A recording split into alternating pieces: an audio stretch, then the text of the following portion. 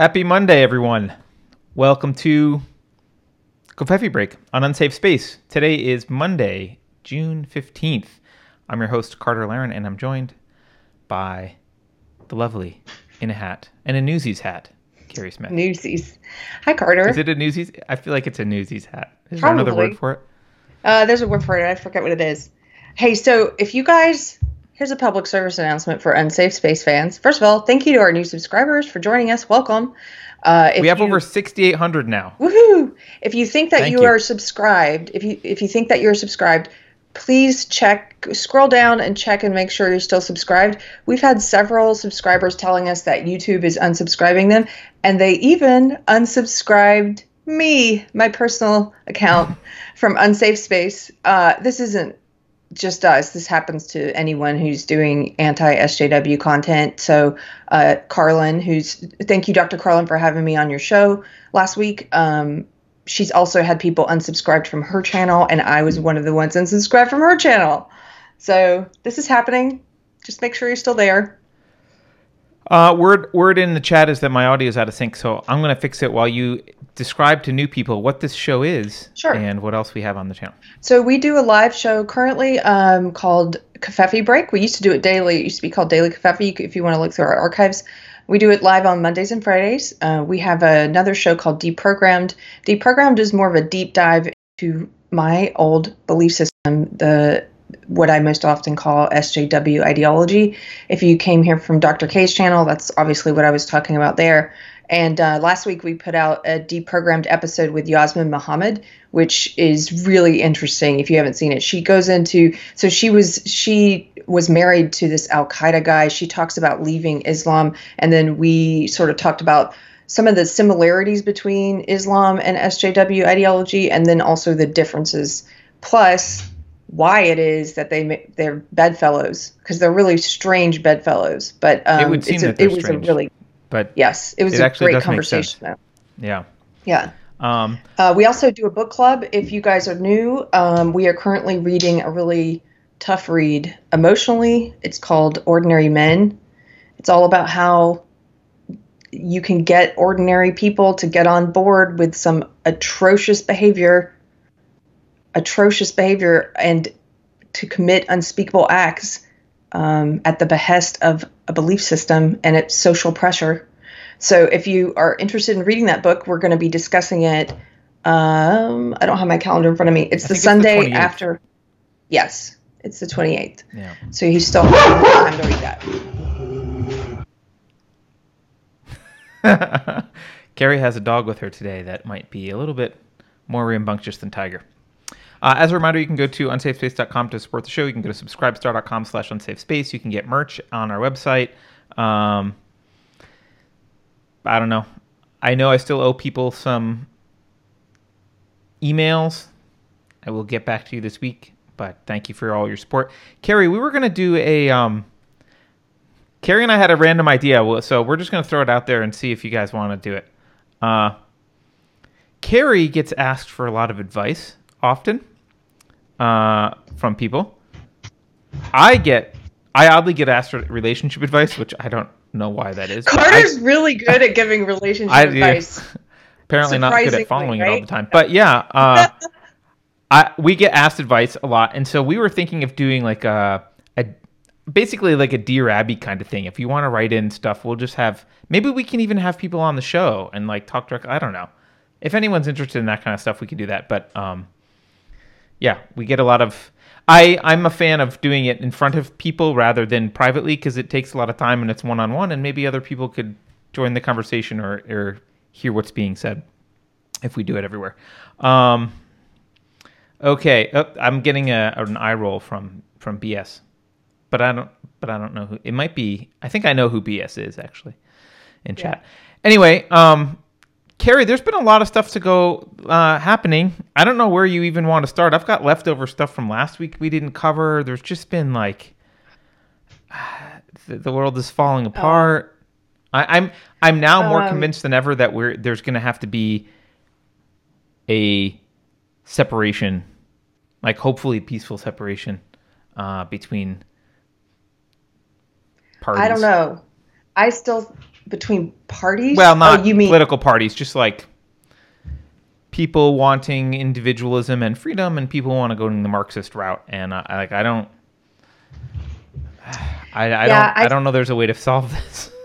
I have not given up hope. I think it's both good and bad that my old belief system has flooded the world in the past couple of weeks, because it's bad in that you're seeing every part of the system, which is funny considering that they're always claiming systemic biases, right? But the whole system is supporting my old ideology. Every company, as you mentioned in the last episode, Ashley Ray Goldenberg did a list on Medium of every corporation that is speaking the ideology now, and Medium deleted her article. And it was everyone you can imagine, every single company. I have some news about that, actually, Carrie. Really? Would you like some news about the Ashley Ray? Yes. Or some interesting information? So, yes. To get the Ashley Ray stuff, I went to Internet Archive, Web Archive. I'm going to play a video of me going to the Internet Archive. So this is the Wayback Machine. This is just a video of it. This is a screen capture of what I did previously. So go over here. This is the article. If you'll notice, that happened really quickly. So let me back up. If you notice, I click on it. The article's in their archives, but bam, they remove it and say 404. I'm going to do it again. We do it again for another date, and it takes longer. The article shows up, and then it's still loading something. It's like, hey, should we be censoring this? Bam, yes, we should. 404. So the Internet Archive is actually censoring her article. Wow. Yeah, okay, we've been wondering about Wayback Machine, if they've been converged upon or not by SJWs. I would say... This looks like a yes. Makes me think maybe yes. This looks like a yes. So, by the way, I do have her article. If you ever want to look through it, I have the version with 266 companies, but it's basically everyone. Yeah, it's basically everyone. I've seen it. So, but to get back to my point, it's both bad that it's everywhere, and you're seeing every part of the system, every corporation capitulate and say the words. Most of them doing it just because it's in vogue and this is for money, right? But every celebrity, every part of the cultural elite, every person in the Democratic Party pretty much is speaking this now. What's most discouraging, people in your life, friends and family who have never spoken it before, who have now been activated and are speaking it. I get all of that is bad. But on the other hand, there's some good that's going to come from this. I think they are massively underestimating how many people, how big of it's like boiling a frog. They've been planting the ideology for decades, and now they've reached a point where they're activating it everywhere. But I think they still did it too early. I think there's going to be a massive backlash of people who find this, whose eyes are finally open. Because I know, like you, Carter, a lot of the people I'm hearing from are people who, for the past 4 years, have been very skeptical about what I'm talking about, and like, oh, you're making a big deal out of nothing. Oh, this is just in colleges. Oh, and now those people are listening, and they're like, yes, something is really freaking wrong here. So there's some good in this, and that I think it's going to wake up a lot of people. I just don't know yet. I mean, I don't have a crystal ball. You don't. We're bad at making predictions sometimes. Yeah. Some of my predictions are good. Some of the political ones about like who's going to win the Democratic. Yeah. But anyway, I don't know. I mean,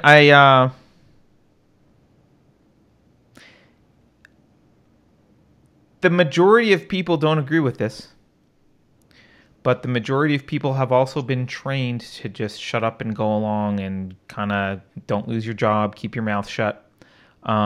So, and they're pretty vociferously attacking anyone who even questions. Like you showed me a Conan O'Brien clip of your what was the guy's name? Your ex Oh gosh, client? One of my former clients is comedian W. Kamau Bell, and he's a professional SJW. The ideology comes first, then the comedy, that was true for my career as a comedy manager. My ideology came first, than comedy. I tended to pick comedians who spoke my ideology like he did. The last thing we sold together before we parted ways was the show he's on CNN currently. But anyway, he is out preaching. Of course, this is what he does. He makes a living off of. This is the way I think of professional SJWs. They make a living off of the perception of the world being as bad as they're saying it is. And if you're never going to reach a point. And in fact, he said, and I've seen other SJWs say, like, racism will never be eradicated. No, it probably won't. It's just not as awful as you're trying to say it is.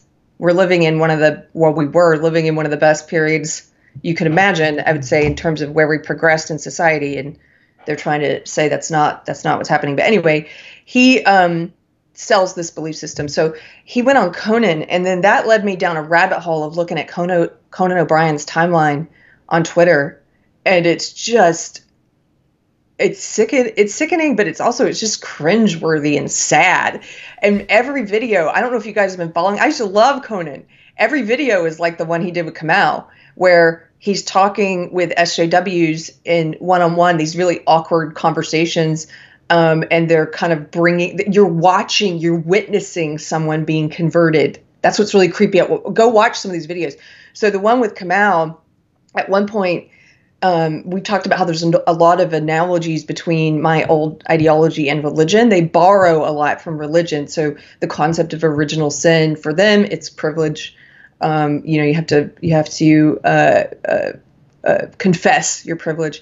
So in this video, a couple creepy things. One of them is he says, "Are you ready to accept and believe that this country is run by white supremacy?" Jesus Christ into your heart. Oh, no, that's not what it was. Yeah. Are you? Yeah, exactly. It makes you think of the conversation. Are you ready to accept Jesus as your personal savior? That's what he's asking him. But it's, are you ready to accept this ideology as your personal savior? Are you going to join the cult? Yes, joining this cult will save you, right?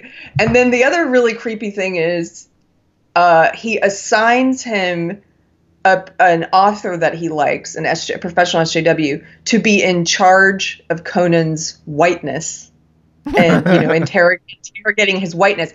And it sounds funny and they kind of laugh about it, but he's serious as well. He's serious. Of course he's serious. And if you check out Conan O'Brien's timeline, there's like all these videos, just like the one with Kamau. There's other ones.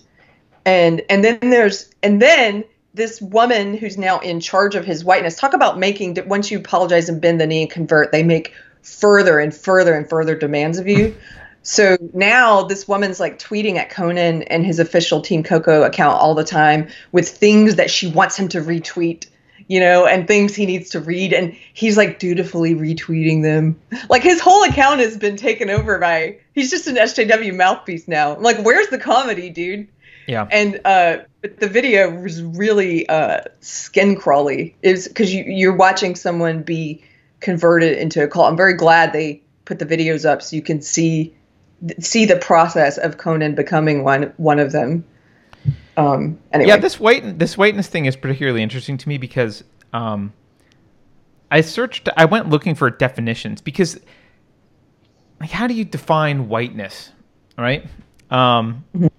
And so I went looking for definitions, and actually there are no clear definitions of whiteness apart from you are the majority in a society, and so you have some like expectations, like it's normal to have white skin if there's a white majority in the nation, therefore that's whiteness. Whiteness is normal. There's more white people on television. Like the definitions of these are pretty lame. So like if you go to Japan, I guess whiteness isn't a thing anymore, right? Because it's not normal that you have whiteness is abnormal. So there's nothing, there's no real explanation on, and unless you get into the racist explanations where people start talking about, wow, expecting blacks to show up on time is whiteness, right? Which is just racist against black people. Totally racist. Right? So they don't even have, whiteness isn't even the word whiteness is just a red flag. Like whiteness isn't a thing. It's not it's either things that happen as a function of you happening to be the majority, which, by the way, in California, we're not, I don't think, anymore. So I don't know how whiteness is a thing for Conan. Or is he in New York? It doesn't matter. He's in LA. He's in LA. Okay, great. So you don't have majority privilege. Are they going to start talking about Latinness soon in California because they're going to be the majority of the population in California? I doubt it. No. Because this. Go ahead. No, it's all right. I mean, it's not logical. And you know what they would say about Japan? Many of them can't answer that question when you point out that this is what most of the things on that white privilege checklist that Peggy McIntosh coined in the 80s, which you guys should look her up if you don't know about her. We did a video about her. Most of those things are majority privilege that they're talking about, and they apply to other countries. Like in China, you could check off all those things about Chinese people, or in Japan, you could check off all those things about Japanese people. It's the majority of the population. Most of them don't have an answer to that, but the ones who do, they still insist, Carter, to your earlier question, is there whiteness in Japan? Is there white supremacy in Japan? They would say yes. Oh, how? This is fascinating. How is there white supremacy in Japan? They can't really explain it. They just say it's a global thing that whites have conquered and subjugated the world, and like they're not students of history, and they don't really have a good. It's just that there are all these areas that they haven't explored, questions like that, which they're not asked in the belief system. And so when you ask them, they just go with their default answer, which is that yes, but they don't bother to explain why. Right. They not, I get that they have no incentive to be rational in any way because they're taught that their feelings are sufficient evidence for the truth of their argument, and that's the end. And that and their, which I've talked about before, they're social metaphysicians. They look around at other people and like, what do my friends say is true? If they say whiteness is in Japan, then it's true. Like, all right, yes. That's not how metaphysics works, but good job. So yeah, I don't know. I guess they would say capitalism, that capitalism is also a tool of whiteness, and that, you know, I have heard private property is a whiteness thing, right? Yes, private property is part of. Okay. I mean, honestly, I kind of don't want to convert people anymore. I just want separation, because if you're not convinced now, like if you see everything going on around you and you're still like, this is fine. Like I kind of don't want to be in a society with you. Go ahead, go expand Chaz and go do that thing. By the way, Chaz is now the Capitol Hill Autonomous Zone has been renamed by them to the Capitol Hill Occupied Protest because they don't actually want to secede. They want the territory to be America's, but they want to occupy it, which I think means we really like free stuff. We really don't want to be autonomous because then we have to be on our own. We just want to be in your house. So at least they're honest, I guess. But well, here's the thing. You have to remember that, and I have to keep reminding myself of this. There are lots of people who were never speaking the ideology before who are suddenly speaking it in the past 2 weeks. And to those people, you were saying if you can't look around you by now and say this is insane, not great. But I understand why a lot of those people can't, because it's like they're late to.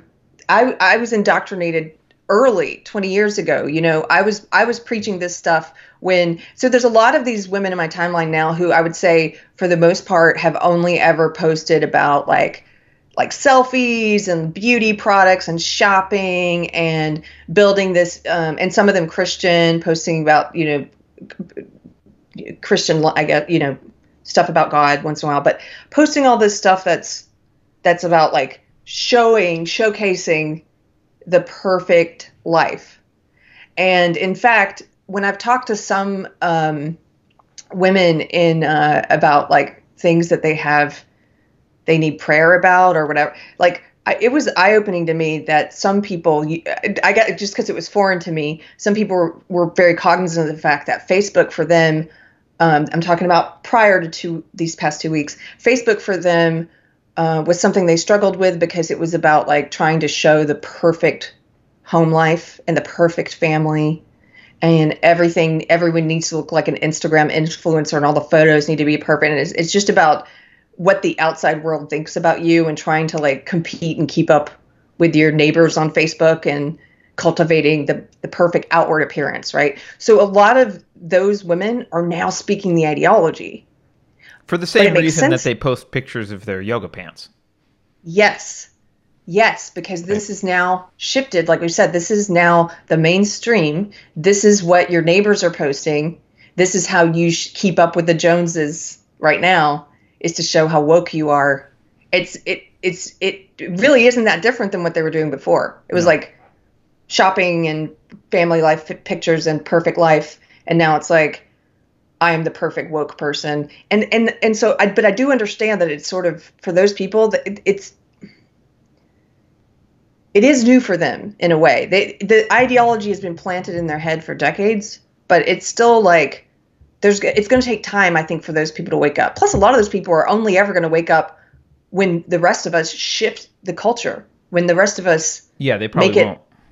Yeah, they won't until it becomes overwhelming. Like, this is why I love comedy, to make fun of this stuff. That celebrity video that just came out. Did you see this? Mm-mm. It's a bunch of white celebrities. Like, it's almost as bad as the Imagine one, Carter. And they're all staring at the camera, and there's like sad music in the background. It's all in black and white, and they're like, I take responsibility. I take responsibility. And they're all telling what they take responsibility for. And ultimately meaning how about their for white the privilege. Consequences of their ideas? No, yeah, not that. How about that?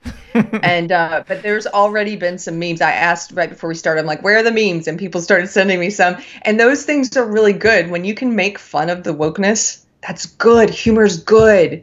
Yeah. You can catch people with humor, right? Yep. You want it to be the same way they try to socially ostracize people for not getting woke. You need to make it uncool to be woke. It is uncool to be woke. Well, anyway. Yeah.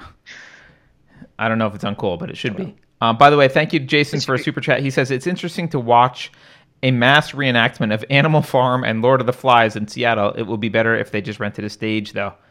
Yes, Jason, it would be better. Actually, I have...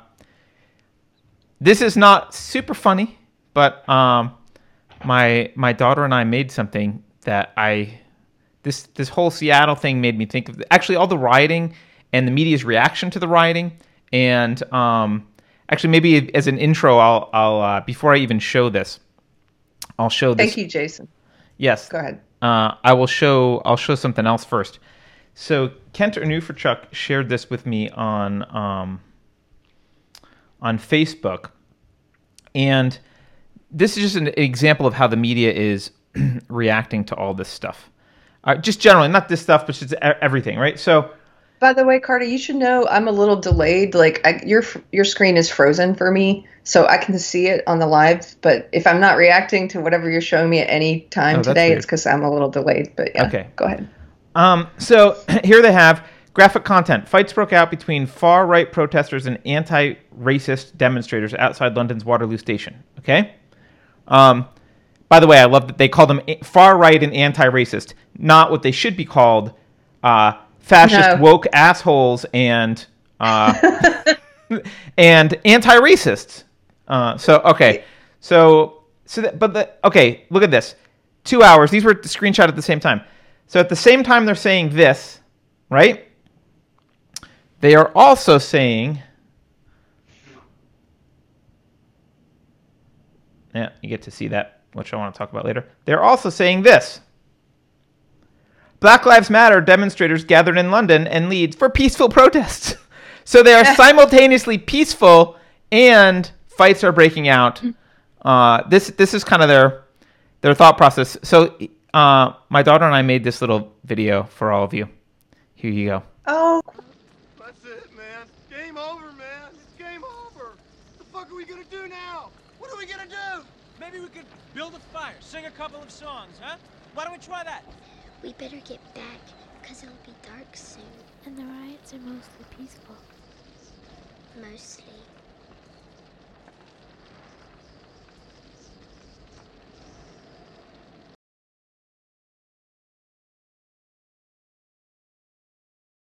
But she dubbed, you know the scene from Aliens? Where the girl's like, they mostly only come at night, mostly. She just dubbed it and was like, the riders, they're mostly peaceful riders, mostly.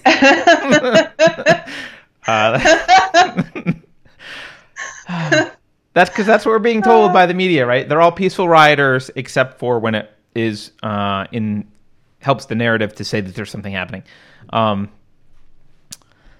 Carrie, there's just so many random things. I don't even know how to make this show's going to be disjointed today, and I apologize. There's just so much randomness happening that I don't even know where to start. We should thank Blaine Trainer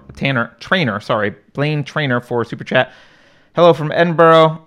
Loved you guys since Jan of Gate, but I don't have anything to contribute other than that it is definitely Carrie's best. What is it? Bunnet? Is that a hat? Bunnet. The hat. In Scottish? Scottish. All right.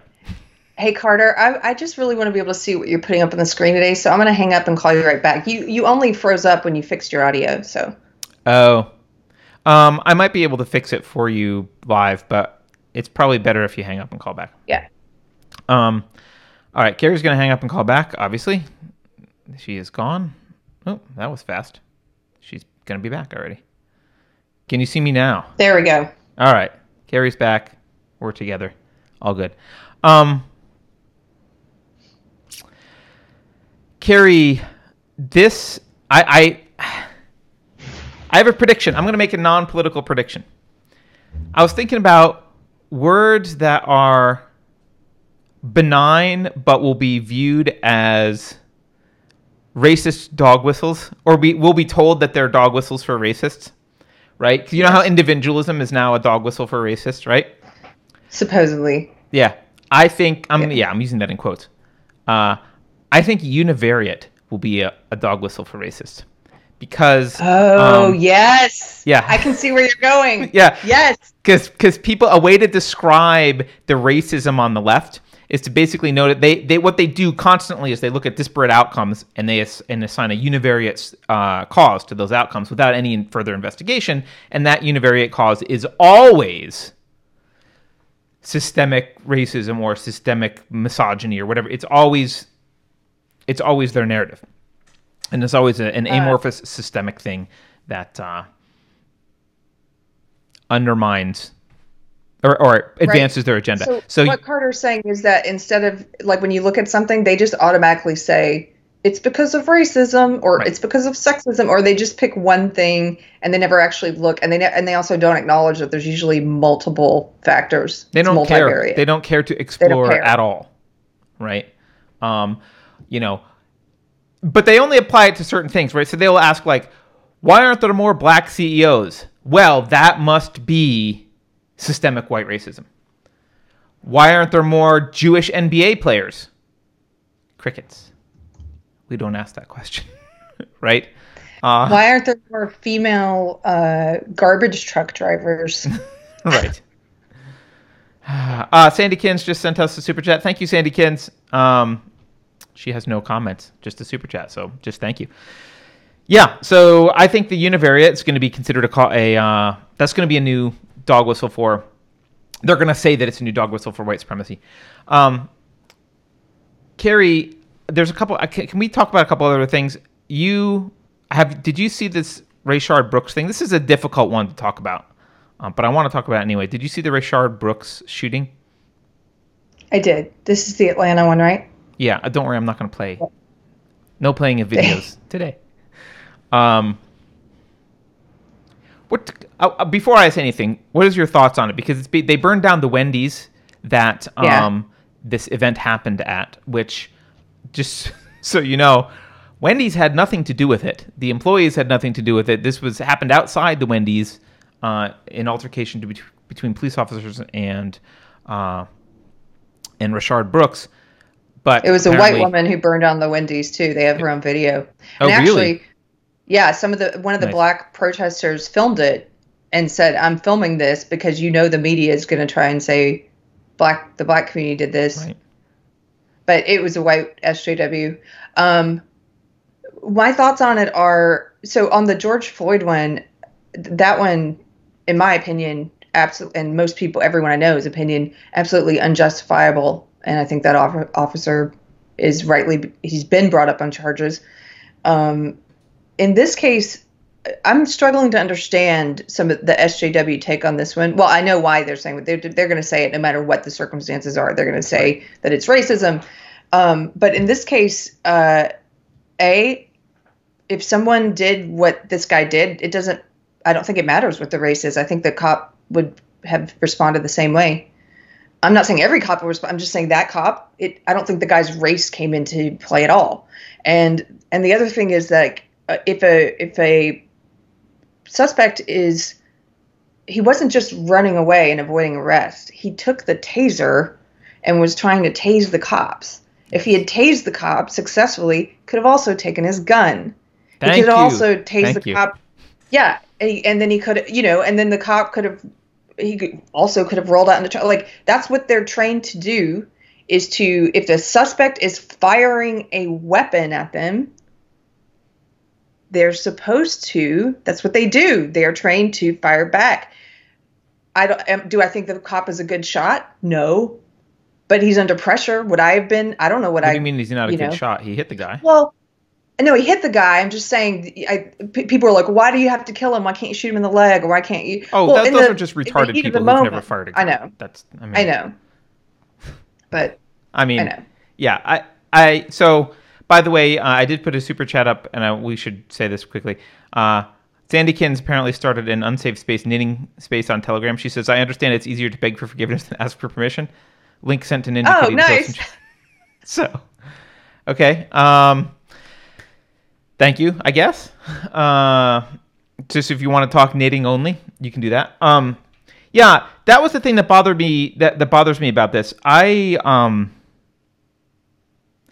We're getting to this point where no matter what happens, it's assumed that the cop has done something wrong, or that and I think this cop was fired. But if you are carrying a firearm, which police do, you have an obligation, a moral obligation. I don't know about legal. Maybe a cop can fill me in here. But you've got a moral obligation to make sure that firearm does not fall into the hands of a criminal who may use it against you or your partner or other innocent people. You have to keep that firearm secure. It's your job to keep that firearm secure. That's part of your job. And when the guy resists arrest, gets into a fight, one of the cops ends up on the ground, steals the taser from the cop. So he's already grabbing at stuff on the cop's waistband. He's stealing the taser from the cop, using it against the cop. And he was shot in the back, which sounds very bad. But he was also turning and firing the taser at the cop while he was running. Had he hit the cop with the taser and the cop became incapacitated, he could easily have turned around and grabbed the gun from the cop and then gone after the other cop or whatever. The cops can't assume that, cops have to assume that if you are all of the sudden resisting arrest, stealing their weapons, and using their weapons against them, that you might be a threat to them and those around you in any capacity. So they need to stop the threat. And the guy that fired, I don't know which cop was it I don't know whose taser was stolen, but one guy's taser was stolen and the other guy's taser was deployed. So I don't know if he had an opportunity to do a taser again. It's not like he had a less lethal option even at that point. The only weapon he had left to him was his firearm, and he was being fired at with the taser by the other guy, by what's his name, Rayshard Brooks. So, this idea that we're supposed to look at this video and be outraged, should it be investigated? Yeah, I think every police shooting should be investigated by experts, and they should look at the body cam footage and all the context and figure out what to do. And if there's disciplinary action that needs to be taken, you take the disciplinary action. But, the idea that we're supposed to look at this and on its face say, oh, it's just white cops killing another black man. No, it's not just that. It's not. It's a guy resisting arrest, using force, stealing weapons from police officers, and using force in an attempt to escape, getting shot in the process. Was that appropriate or not? I don't know, but it's not on its surface inappropriate. We don't know, and it should, this is not a cut and dry, like, obvious thing. And I don't understand how normal people can look at this and think that a world in which cops are massively afraid to touch anyone who's got black skin is going to be a good idea. It's just a license for criminality. That's all it is. The guy could have just easily gotten arrested. He could have put the handcuffs on. He failed the sobriety test. He could have just gotten arrested, dealt with the DUI like a man. Yeah. And taken his chops, but he didn't. He had to run like an animal. That's the other thing is they don't ever, the SJWs or the ideologues who push this narrative. First of all, you can tell an ideologue by the fact that they never have a nuanced opinion on two different cases. Like I have one opinion about the George Floyd murder. I have another opinion about this video so far. My opinion is shaping up in a different direction. They never have a nuanced take on, well, in this scenario, this happened. They never look at context. Like you said, it's just univariate cause every time. That's an ideologue. They're not looking at facts. And I don't care if it's SJW, any kind of ideologue, they always stick to narrative. It doesn't matter what the facts are. But God, I had another point. Oh, well, it'll come back to me. Well, anyway. You brought up something else, Carrie. This, all of these opinions about what to do with police are coming from a point of naivete. All right, go ahead, sure. One last thing is you mentioned, he could have been arrested for driving while intoxicated and taken the responsibility like a man, which he didn't. But they never look at the behavior of the person when they're telling a story and a narrative. Look at where they're putting all the responsibility on the police officer who's dealing with this. They never put it on the individual, again, as if he has no individual agency, as if he has there's never any question about, like, what did this person do that caused them to be in this situation? Well, and the headlines that I was hearing was like, within seconds after having a friendly conversation with police, he was gunned down. I'm like, that's your description of that? A friendly conversation is take the breathalyzer. The cops were clearly not intending to escalate the situation from the beginning. They were kind of being friendly to the guy. He was talking back to them. They took the breathalyzer and they're like, okay, sorry, you gotta come in. Gonna take the cuffs out. You're drunk. And then we skip over the part where he fought back, stole a weapon, fired it at them, and ran and shot. So the headline becomes friendly conversation turns into cops shooting them. It's like, the media is doing this intentionally. The thing that I wanted to mention before about coming at this with naivete, I want to correct a position that I had. I was like, one of the things that I thought should be looked at earlier when in the video I made last week was qualified immunity for cops, because I'm hearing stuff about qualified immunity that's just not true. That's like, they can get off even after they do horrible things. That's not how qualified immunity works. And if you're going to have people in your town enforcing the laws, there needs to be some protection for them when they use force, if it's justified. Like, if it's justified and they didn't if they're not under disciplinary action, it was ruled as justified, why should the family be able to sue them and ruin their life? Who the hell would want to be a cop after that? You're going to have no police. And I think that's the goal anyway, is to just go after everything so that you can't have any police. And that's just what they want. They would just want no police, which they've already said. But yeah, the naivete thing, I know, Carrie, we've talked about this before, but cops don't train to shoot people in the leg. It's hard enough to hit center mass. They don't shoot to kill either. They shoot to stop the threat. They shoot to hit center mass. It's very difficult in a stressful situation to hit. With moving targets, it's even harder. The idea that, you've just been watching too many... I don't know. You've been watching too many Hollywood movies about how things work. You don't You don't whip out your gun in the middle of an altercation and shoot some guy 15 feet away who's running in the left toe because that's the best way to disable him. You shoot center of mass. That's what you do. Center mass, yeah.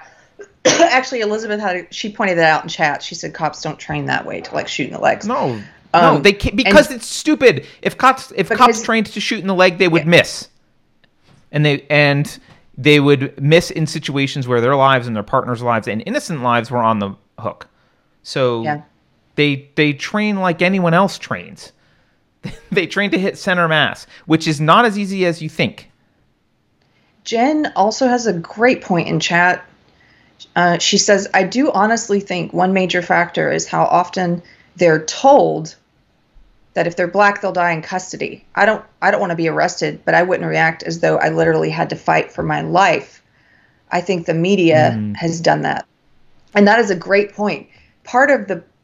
There's so many things wrong with SJW ideology and things that I think are awful consequences of it. And one of them is that this narrative that they're selling, that you need to be, because, afraid of the cops in a way that white people are not if you're being arrested for something like this. And that, like, they're putting this fear in people's heads that might cause people to react in ways they wouldn't otherwise if they didn't buy into this version of reality. Yeah. So no, absolutely, Carrie. And that's like this. So this was this other thing that happened in San Francisco. You're reminding me of this. Did you see the video of the guy in San Francisco who was chalk spray painting in front of his house, Black Lives Matter, and two white people confronted him? Did you see this video? Yes. Okay. So I really don't like the white people in this video. Right. Fine. Yeah. Fine. But the white people aren't. First of all, the guy's not black, by the way. He's Filipino. Do I think there were a little bit of busybodies? Yes. I do think the white people were busybodies. However, there's nothing wrong with if you see someone. Look, there's been a lot of graffiti in cities. There's nothing wrong with seeing someone apparently spray painting graffiti and saying they didn't confront him in a like horrible way. They said, I think they said, like, do you live here? Like, they asked him a question, like, do you live here? Right? Because if you don't live here, what you're doing is illegal. Right? Now, in a sane society, he would say, yes, I live here, go away, freaking nosy, busybody, whatever. Like, go away. Yes, I live here. This is my property. I can do what I want. Yeah. But he didn't. He didn't. I hate him more than I hate them. Because he intentionally escalated this thing. He was like, I'm not telling you if I live here. You have to call the cops. He provoked them into calling the cops.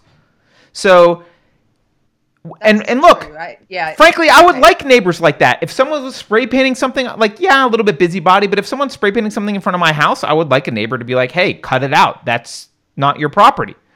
And if it were me and I said, it is my property, and they went away, which is probably what they would do, then, they also were like, no, we know who lives there. There's some other weird stuff, so I don't know that they would have agreed with him that it was his property, but he never claimed it was his property.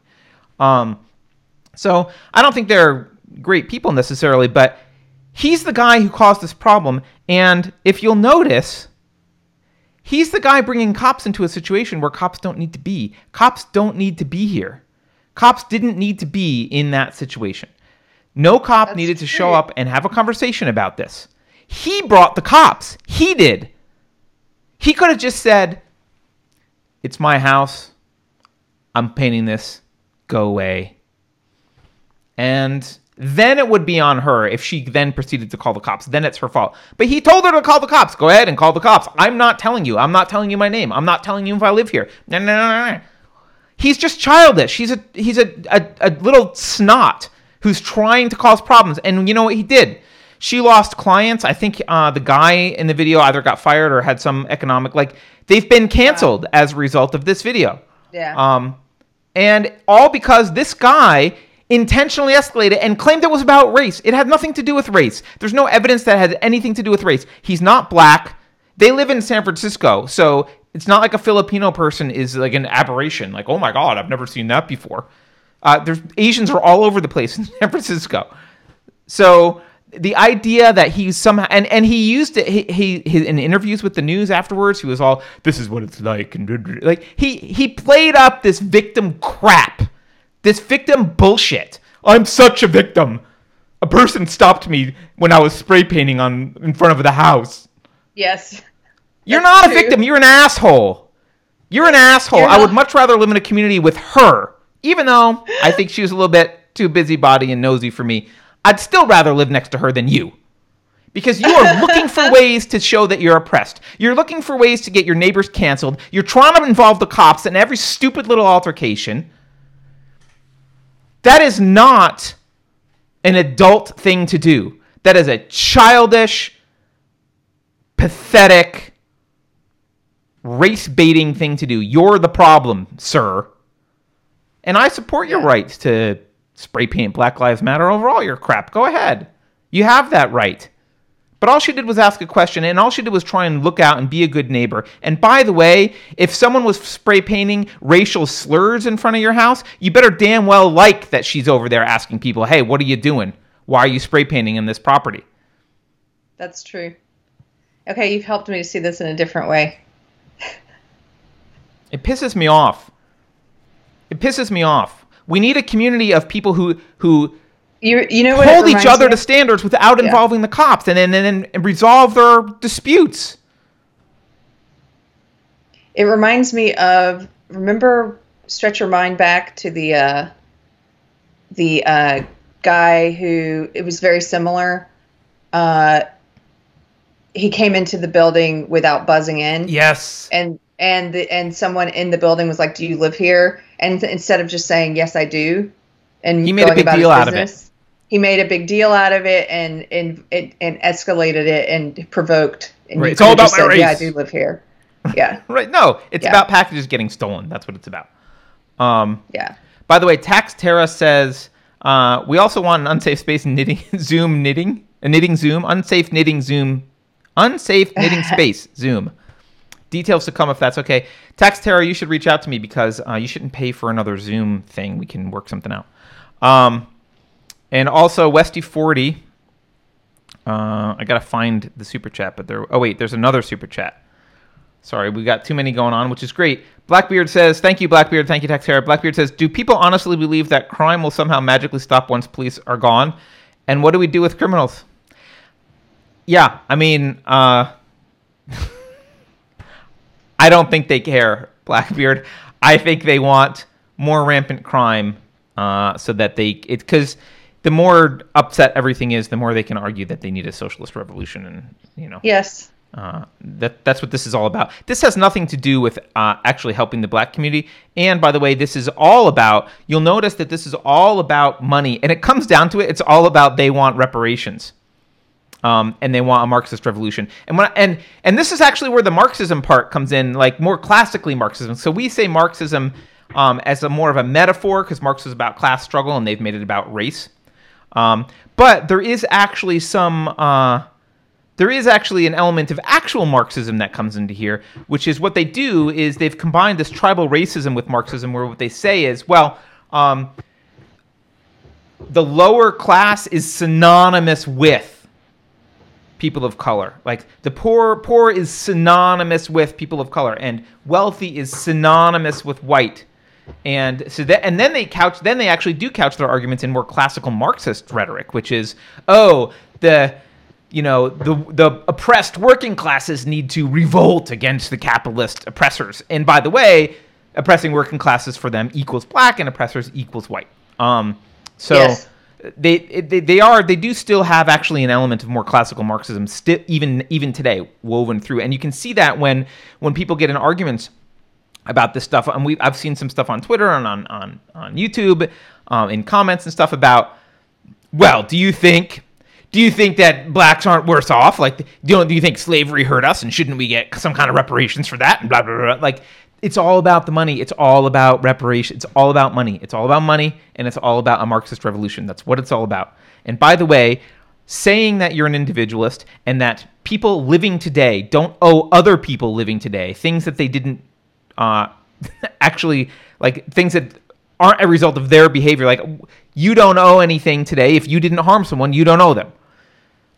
Saying that is not the same thing as saying stuff that happened in the past had an effect on future generations. Absolutely it did. Did slavery have an effect on the black community in America? Yes! Yes. Yeah, one of the major effects is you're here and not in Africa. Another major effect is you had Jim Crow laws, you had like a lot of, you were treated horribly, and started off, I say you collectively, I don't mean, it's not, none of you, anyone alive listening to this, it's not you, it's your ancestors. Like, yes, it had a bad effect. It had an effect. Everything has an effect in history, right? Everything's had an effect. So it's not the same as saying that this was a bad thing. If you're proposing that we go back in a time machine and free the slaves and punish the slave owners, I'm all for it. Invent the time machine. Well, I'll go with you. That's a great idea. But that's not what you're suggesting. You're saying people who have the same skin color today as the small percentage of people in the past who did these bad things, all the people who have the same color today, skin color, as people in the past who had that skin color who were oppressed by that small percent. It makes no sense. That's not how morality works. It's not how justice works. Justice is an individualist idea. There's no such thing as a collective justice unless you're a tribalist. I was thinking about this. We've called it collectivism. This is tribalism. This is the primitive base tribalism. This is my tribe was wronged 4 centuries ago by your tribe. Your tribe needs to make restitution to my tribe. This is tribalism. This is pure, unadulterated, primitive tribalism, which is gross and backward and has no place in modern discourse. Okay. Super chat. Westy40 gives us a super chat. Westy says, you may have already answered this. Carter, do you think we're going to see a major surge in crime? Carrie, are you still connected with Hollywood? If so, has anyone reached out to you during all this? I do think there will be a major surge in crime. I think that's part of the agenda. So, absolutely. And so does everyone else, which is why gun sales are up and all the gun stores are empty. Everyone thinks there'll be a major surge in crime. Because there's going to be a major surge. I mean, defund the cops, see what happens. Carrie, you can answer the part directed at you. Thank you. Okay. It was just a segue. It wasn't permission. I'm not mansplaining. Yeah. I'm sending you something that I want to put on the screen in a second. Yes, people from entertainment have reached out to me. And I think I mentioned in a previous episode, I spent 3 hours on the phone the other day with one of my friends who's an executive at a very large entertainment company. She's not the only person. That just happened to be one of the most interesting conversations because she is she feels she's almost like a closet wrong thinker or independent. Not even wrong. She's just an independent. She just questions things. She just questions things, and she's trying to find a way to bring together what she views as these two sides that can't hear each other. And I totally support that. I just think that part of you have to be part of there sometimes is a bit of a naivete about my old ideology, about the ones who are gung-ho about it. Like, you can't bring them over. There's nothing you can say because it's what we've said before. We don't share common values. Like, we value a society where people can have a multitude of ideas and opinions, and we believe in free speech and individualism. And the really dyed-in-the-wool SJW ideologues, they don't believe in that. They believe in the one true way. They are fundamentalists. They are authoritarians. They are totalitarians. They believe in forcing you to adopt their beliefs. So bringing those two things together, you would have to first show them what their ideology really is, which is what we try to do in Deprogrammed and on the show, is to show them this is for the naive ones. Like, this is not what you think it is. This is not about ending racism and sexism. It is racism and sexism. It is collectivism. It is authoritarianism. But they're the the people leading the ideology, the people like my old client who I mentioned earlier, like those people, there's no convincing them because they don't believe in allowing people to have different opinions. So I don't know, but I definitely encourage anyone speaking in whatever way they want. And it's a great thing to try and bring people over. And I think you will be able to bring some people over. I wouldn't do this if I didn't believe that. It's just know that there is a very powerful part of the SJW ideology that you'll never convince. And you have to like separate those two, I think. This is the way I think of it. Like if you watch Jordan Peterson videos, there's one he did with a grad student of his about some research they did on, it's a video called Where Do SJWs Come From? They didn't call it that. It was an interview with Rebel Media. Rebel Media titled the video that. But in the video, they talk about this research they did, and they basically break down SJWs into two types. They call them PC authoritarians and the PC egalitarians or PC liberals. I was a PC liberal or PC egalitarian. And there are some differences between the PC authoritarians and the PC liberals. And they go into like the different personality differences. Brett Weinstein kind of talks about the same thing. Brett Weinstein talks about what he calls the bad actors and the useful tools. The tools. I was a tool. I'm of the belief, if you roughly think of SJWs as these two types, the tools, the PC liberals, are the ones that I think can be reached. The bad actors, the PC authoritarians, you're never going to reach those people. Like, so you just have to be aware there's like two types of people in this ideology, and roughly speaking. And as someone who like discounts all the SJWs, and I'm not trying to, Carrie's doing the SJW saving. I actually I think now's a great time to save normies, because normies are looking at this going, do I have to? Should I say the holy sacrament that I'm being asked to say? It sounds a little bit weird. What's going on? They could go and fall in line, or they could be awakened and taught that instead of woke and taught what's wrong with this ideology. We have a super chat from Jenilyn that says, my CPA friend put it out there last week that he will advise clients that firearms are a legit business expense for 2020.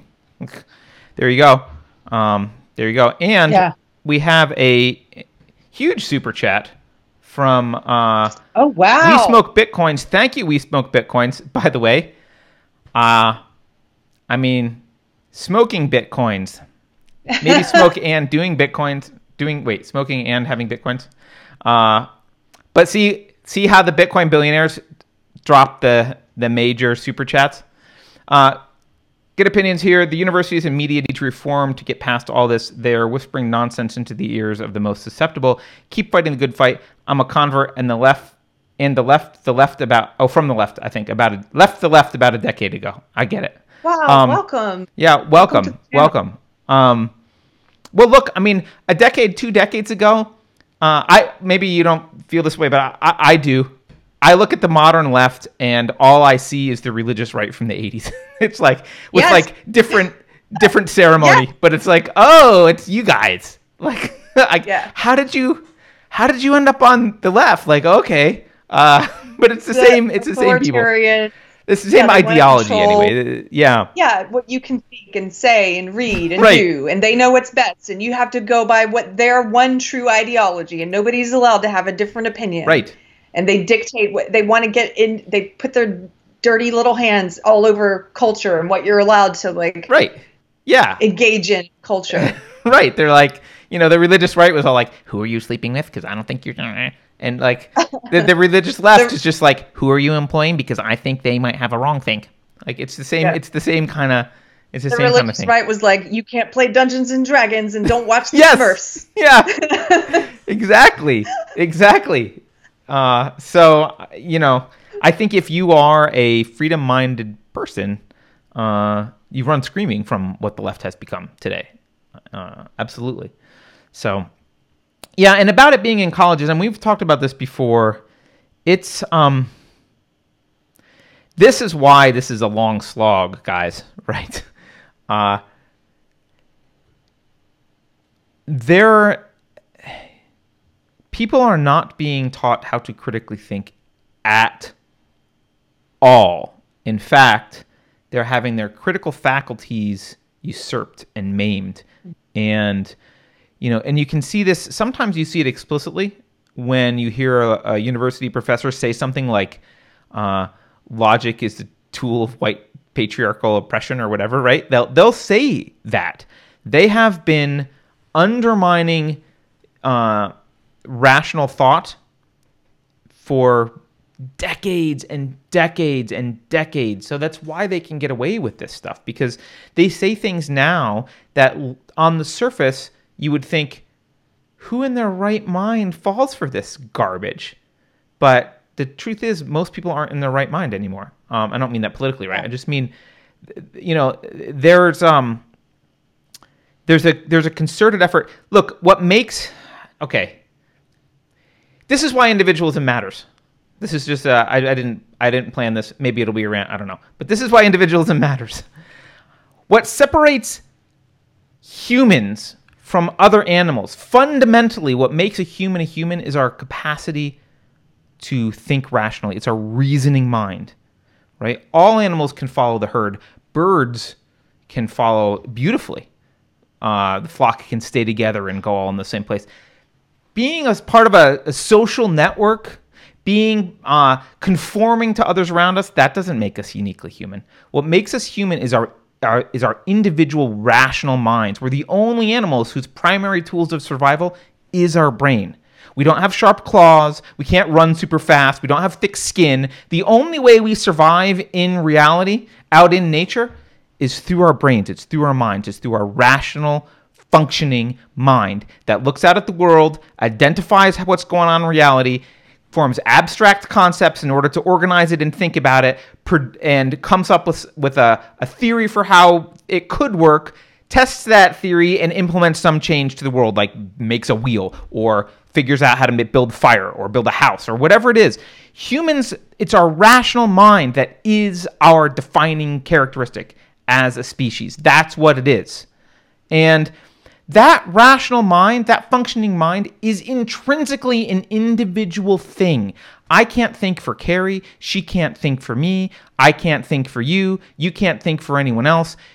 That faculty is yours and yours alone, and you need to own it 100%. It is yours, which is why lying or going along with opinions that you don't agree with is so psychologically damaging, because you are undermining your own ability to survive in the world. You're undermining your own sense of self-efficacy, because deep down psychologically, your mind knows that your rational brain is your tool for survival. And if you start undermining that and questioning it, it will affect your sense of self-efficacy. You will feel like you're incapable of dealing with the world because you're undermining your tool. And that's why this tool is predominantly individualistic. It's not predominantly, it's exclusively a tool of individuals. It's not a tool of groups. It's not. And so the antidote to all of this stuff is not, you can convince people sometimes to do certain things with peer pressure or with emotional arguments or this. You can do all that, absolutely.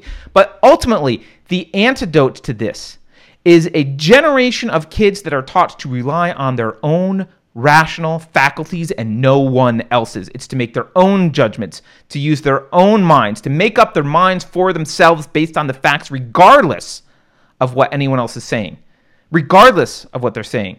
It's to understand how to hold themselves accountable to facts and reality, and how to stand up against pressure to say things that you don't believe in.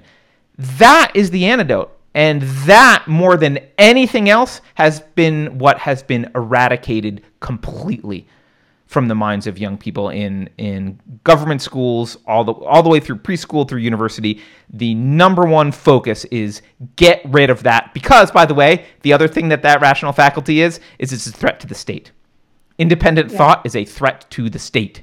And so the statists needed to eradicate it. They built schools based on prisons. They tried to give you a schedule as a kid based on conformity and in designs to undermine your focus and the use of your rational faculty so that you would become more compliant, so that you'd be a good faculty worker and you would vote for the right person or be the kind of citizen, quote, they wanted. But all of that has really negative consequences besides the ones that I just mentioned. And those consequences are eventually, after generations and generations, people can't tell the difference between a patently ridiculous, stupid, racist argument and a good argument. They look at the crap the left is doing and they say, that's anti-racism because it's called anti-racism by people on CNN.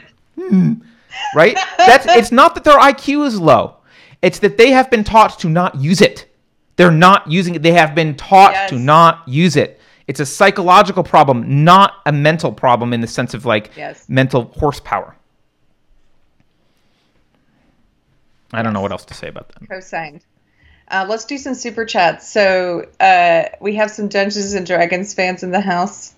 Ken gave us $5. Thank you, Ken. He says, like I could love Carrie Moore, Dungeons and Dragons for life. Well, she's referencing, Ken, if you don't know, she's referencing my childhood during which I was raised by very conservative right-wing Christian parents who threw my Dungeons and Dragons set away.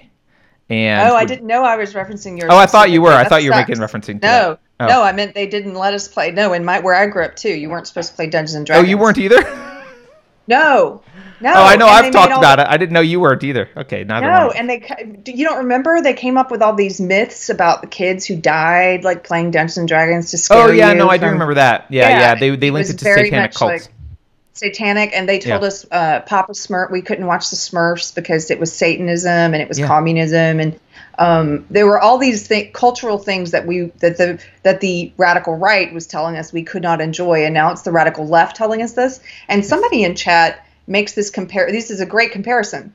Somebody pointed out, it used to be right wingers that went after Harry Potter and said you shouldn't read Harry Potter. Now it's the radical left going after Harry Potter because J.K. Rowling dared to say that biological sex is real. Right. So left wingers are going after Harry Potter, and then someone else Rib pointed out, Magic the Gathering. So if you're a Dungeons and Dragons fan, chances are you might be a Magic the Gathering fan. Magic the Gathering is now getting woke, and yes, there are certain what did he say? Certain cards they're not going to be using now because they're racist. They're basically they put out a statement. They should be on that list of places that have kowtowed.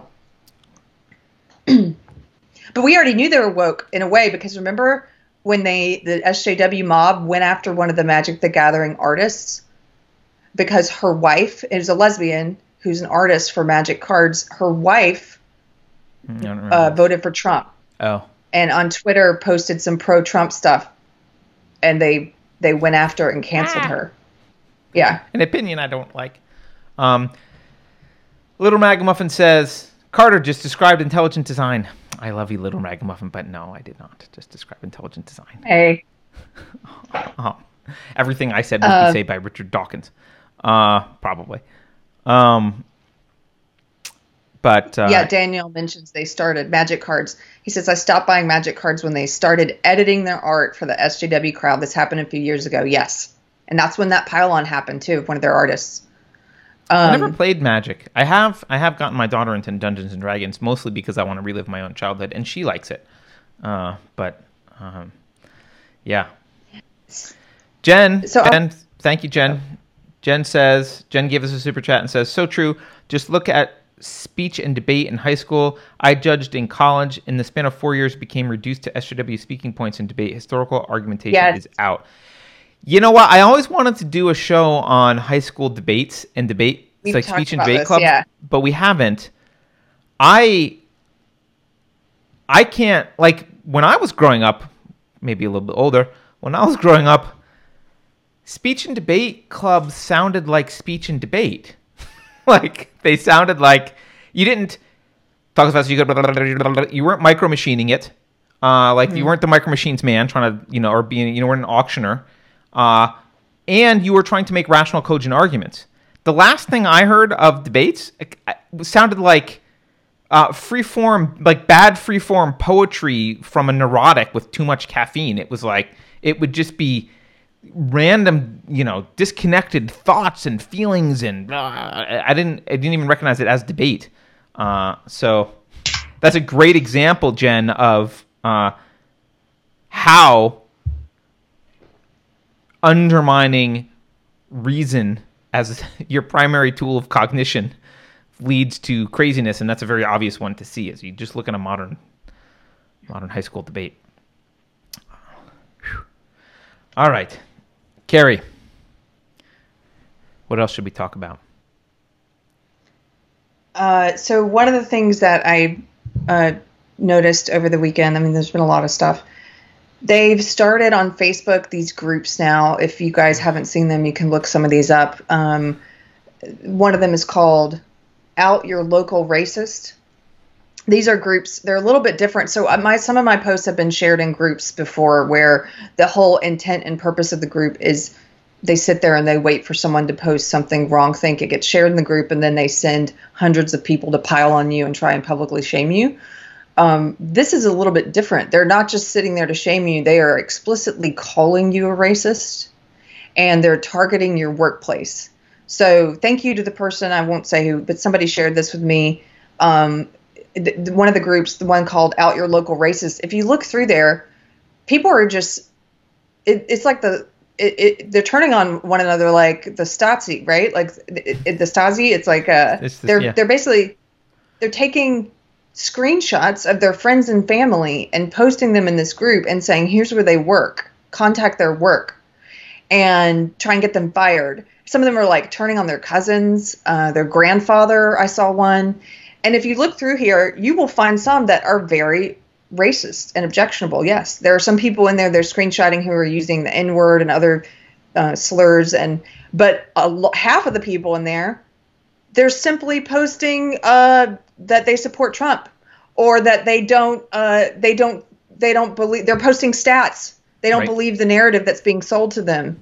And they're trying to have rational conversations. One of the most saddest ones I saw, this girl turned in her cousin, called him a racist, is trying to get him fired. And she posted screenshots of their exchanges, and he's completely rational and empathetic towards her. And is like, trying to understand her point of view better and trying to explain himself. There's absolutely nothing objectionable he's saying. And his comments are based in fact. Hers are not. She put him in there and was trying to get him fired. Yeah. So this is like, it's a digital form of, turning in your neighbor, trying to get them sent off to the gulag. It's, there's, and this is what they do, Carrie, right? They mix in, so it's intentional. You make sure that you have some, I'm not saying that this is all orchestrated, but this is how it happens, right? There are actual racists in the world, right? So you mix in some vile people in there so that there are some posts that are like clearly, because I looked through it as well. There's some really racist posts in there. But then you mix them in with like milquetoast stuff that's not racist at all. That's just like happy birthday, President Trump, or like asking like questions about stuff, right? And you throw it all together, and then when anyone complains about it and says this group is vile, look what they're doing to these people, they're like, you're supporting this racist, and they can pull out really bad stuff and say this is what you're supporting. When, in fact, most of what you're supporting is a bunch of innocent people just getting piled upon. And you don't know that you're in this group, that you're being targeted in this group because they're not tagging you. Right. But they are posting links to your Facebook profile, and they are screenshotting where you work, and they are saying, hey, the workplace still hasn't fired this guy. The boss hasn't contacted me. Everyone send more emails. Something similar. This one I just wanted to share. I sent you these in the first one. Let me pull them up. Hold on. This was in a local group that someone sent me. It's a public local group, but I went ahead and blacked out the names just. So this is the first not one the name here, of right? the artist. Yeah. So the first one is a guy who's posting in his local neighborhood group, which I think I forgot. Anyway, whatever. It's Massachusetts. He says, art stolen from my front yard. And then he's basically like, a reprint of an important piece of art was stolen from our front yard. It's the first in a series of art pieces that promote peace, compassion, and unity. This piece was painted by Jamar Pierre, a black man who grew up in a rough section of New Orleans. He started out as a graffiti artist. Now, with over 20 years of professional visual art experience, JP has curated exquisite masterpieces for fine art exhibits both in the U.S. and internationally. He's currently painting a mural along miles of the seawall that prevented Hurricane Katrina from doing even more damage to New Orleans. And then he links to this artist, he's supporting this artist, links to his website. This piece of art is particularly meaningful to us for many reasons, a few of which include that the artist is a dear friend of mine, and he is the fiance of another dear friend, and collaborates with me on a regular basis regarding his Hug It Out. Where's the next one? Can you pick it up? Yeah, hold on. Oh, I've got it here. Here it is. Regarding his Hug It Out campaign. A mission with a goal of embracing humanity, bridging the divide, and giving people a second chance. You can listen to my podcast with JP or other people interested in helping humanity here. During a time of such turmoil, it was particularly hurtful to have this piece of art stolen. If you know anything about the piece of art or whoever took it could kindly replace it, we would be grateful. In addition, in response to somebody taking my sign, I have decided to print 100 more signs and give them free to those who agree to place it in the yard. Tell me if you're interested. And then he links to the website 50hugs.org. Now, this guy is taking a negative, someone stealing from him, somebody stealing something that's very positive from him. And then he posts a picture of the art, and you can see it here. It's two guys hugging. It's a black guy wearing a Black Lives Matter jacket, and then it's a white guy wearing a MAGA hat, a Make America Great Again hat. This actually made me think of that really wonderful video of the Trump rally where they invited Hawk Newsom from Black Lives Matter to come up on stage, and he ended up bringing the Trump crowd with him. Like, the Trump crowd ended up applauding for the Black Lives Matter guy. It was really beautiful and positive, and it was like all about what this is about, bridging the divide between viewpoints and helping people hear one another. So he posts this really beautiful piece of art that's been stolen. And now get this, get the absolute gall of this person. Here's the woman who stole his art. Now, first of all, SJWs pile on him, and I'm going to show you what some of them said later. But this woman admits to stealing his sign. Hi there. I'm the one that took your sign. I found it incredibly distasteful and problematic for reasons outlined here by multiple people, seeing it especially on Crescent Street where the wealthy white elite of our town live. I thought it was wildly irresponsible to put such a thoughtless, colorblind work of art. See, again, they don't want to live in a colorblind society. They want you to be racist. To put such a thoughtless, colorblind toned work of art that humanizes white supremacy. How is it humanizing white supremacy exactly? Because they consider all Trump voters to be white supremacists. Millions and millions of people they consider to be white. That's insane. This person is crazy, and yet this was the predominant kind of post in that. Well, look what she's group. saying too. It anonymizes black people. The reason she's saying that is because the black person has their back turned, so you can't see their face, and the white person's face is visible. But you have to do that if you want Black Lives Matter to show up. Right? Yeah. I will preemptively say the fact that a black person created it doesn't change its disturbing message. So this, again, they are liars. They say, oh, this is all about shutting up and listening to black voices and supporting black businesses and supporting black artists. Hey, guess what? Not when that black voice or that black person or that black artist doesn't support SJW ideology. They are liars. They don't care about black voices. They only care about the black voices and the white voices who preach this belief system. They're liars. I will preemptively say the fact that a black person created it doesn't change its disturbing message. Anyone can make simpering, white idolizing media like this, regardless of identity. And the artist is not a representative of all black people or black politics. Here's what she doesn't say, like my ideology is. Right. My ideology. No one is a representative of all black people. Yeah, exactly, you idiot. The artist is not a representative of all black people. Of course, duh. What you're trying to say is that your ideology is. Anyway, I would be more than happy to replace your sign with something less blatantly racist. says the racist, made by a black artist, or have, say, an SJW approved black artist is who she means, or have further conversation about why this sign is horrible. That goes for everyone who has requested a sign. I would strongly urge you not to make more prints and consider why a town full of white people with MAGA sympathizing iconography in their front yards isn't the move. They don't want you to humanize Trump voters. They want you to dehumanize them. Yeah. Okay. And then I'll just read part of the next one, because I just wanted to show you what the majority of, actually go to the last one I sent you guys. I got this one out of order. He says, I am posting in regards. Yeah. So most of the comments in there were from SJWs. I'm posting in regards to the recent controversy around the yard sign. I'm addressing Billy directly, but I wanted to post on this community page because I think this is a really important conversation for this town to be engaging with. The fact that this is the sign you chose to put in your front yard is problematic on so many levels. By the way, Carter, I just realized the video you showed earlier of the Filipino guy putting his own art on the front of his house. Yep. And listen to the parallels here. They think it's perfectly okay to deface your property and steal your art. Well, remember, private property is a white supremacist idea, and that I'm not being hyperbolic. That's what they think. That's what they think. Yeah.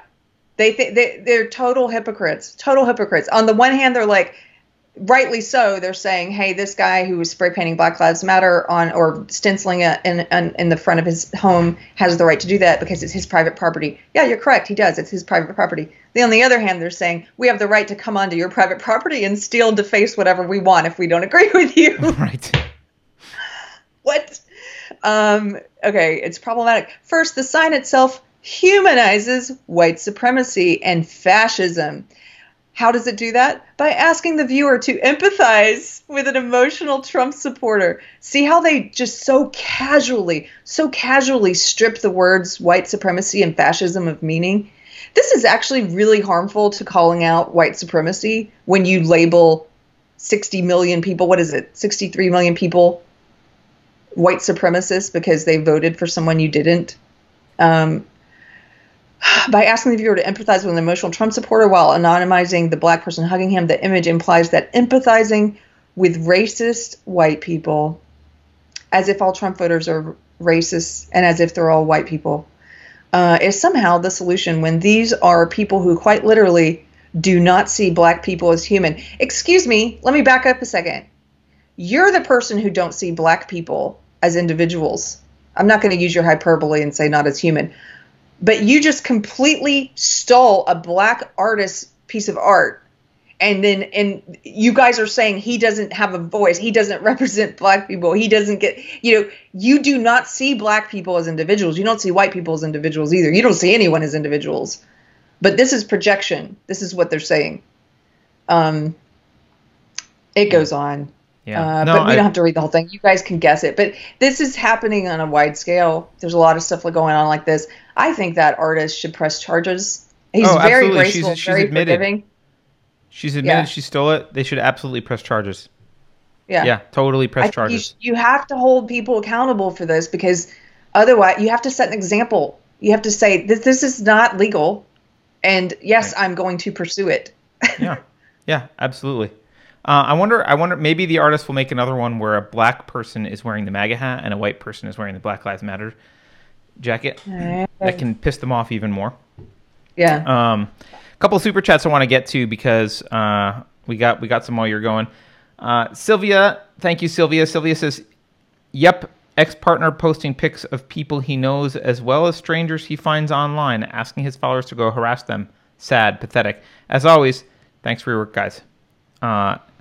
Yeah, thank you very much. We've seen a lot of this, and I think it's just going to get worse. By the way, take your Facebook crap down. Take all of your work stuff down. People should not have any information about you on Facebook. Just be very, very careful with Facebook, because it's like I saw one of a daughter sharing her dad's stuff. Like, it's family is doing this to each other. Facebook is not worth it. It's not worth it. It's just not. The only reason I'm on Facebook, honestly, there's only one reason I'm on Facebook. It's to manage the Unsafe Space page. That's it. I can't have the Unsafe Space page if I don't have a Facebook account. I would have deleted my account a long time ago. What about Twitter? Would you delete Twitter? No, because it's not as personally identifiable. Right? Well, see, I both of mine are personally identifiable. I don't really see a difference between them, and I'm better on Facebook than I am on Twitter in pointing out this old ideology. So it's not just, I mean, I'm on there because of Unsafe Space, but also because I have a problem with brevity. It's a better platform for me to talk about this stuff, I guess. But yeah, I mean, anyway. I'm just saying, like, the identifiable stuff that I care about, like, is children's names, family members' names, good friends. Like, I took a bunch of stuff down because I had invested in a lot of companies, and I don't want someone trying to pour through my profile and harass the companies that I had been involved in the past, who have nothing to do with me. Probably a lot of them totally disagree with this entire show, right? But, you know, they're there and they'll get harassed. So, yeah, just be careful. Just be careful. Thank you, Sylvia, for that super chat. Hold on, there's more. Oh, thank you, guys. Daniel Keene. Wow. Daniel says, is this mob mentality and social media lynchings going to get people to start keeping their private life private again? I would love for that. That's kind of what I mean by Facebook. Like, I'm going to turn Facebook just into the place where I talk about unsafe space stuff and have arguments, and, like, there's no personal information there, and, like, fine. You know, that will be fine. You know, you can have your own little Telegram group for your family if you want to have family stuff or something like that. You don't need Facebook. Let's see, another super chat. Hey, Liam. Thank you. He says, do Obamagate hearings encourage Dems and fake news outlets to encourage riots harder so Obamagate is totally ignored before Trump re-election? Or if Trump is not re-elected, no more Obamagate at all? Yeah, probably. I mean, we definitely know that they like to have distractions when anything like that is going on. And there are hearings happening right now about the wiretapping, which probably no one pays attention to because, you know, these protest riots are splashed over the news. So yeah, I think you're probably right. I think that probably plays that's a factor. If you're CNN, certainly they would rather not cover that in the first place. So anything that they can cover that's better for their agenda, they will. I mean, nobody knows that. Did Hillary testify? I don't even know. No, but I think she's going to have to testify now. But I don't think she actually testified yet.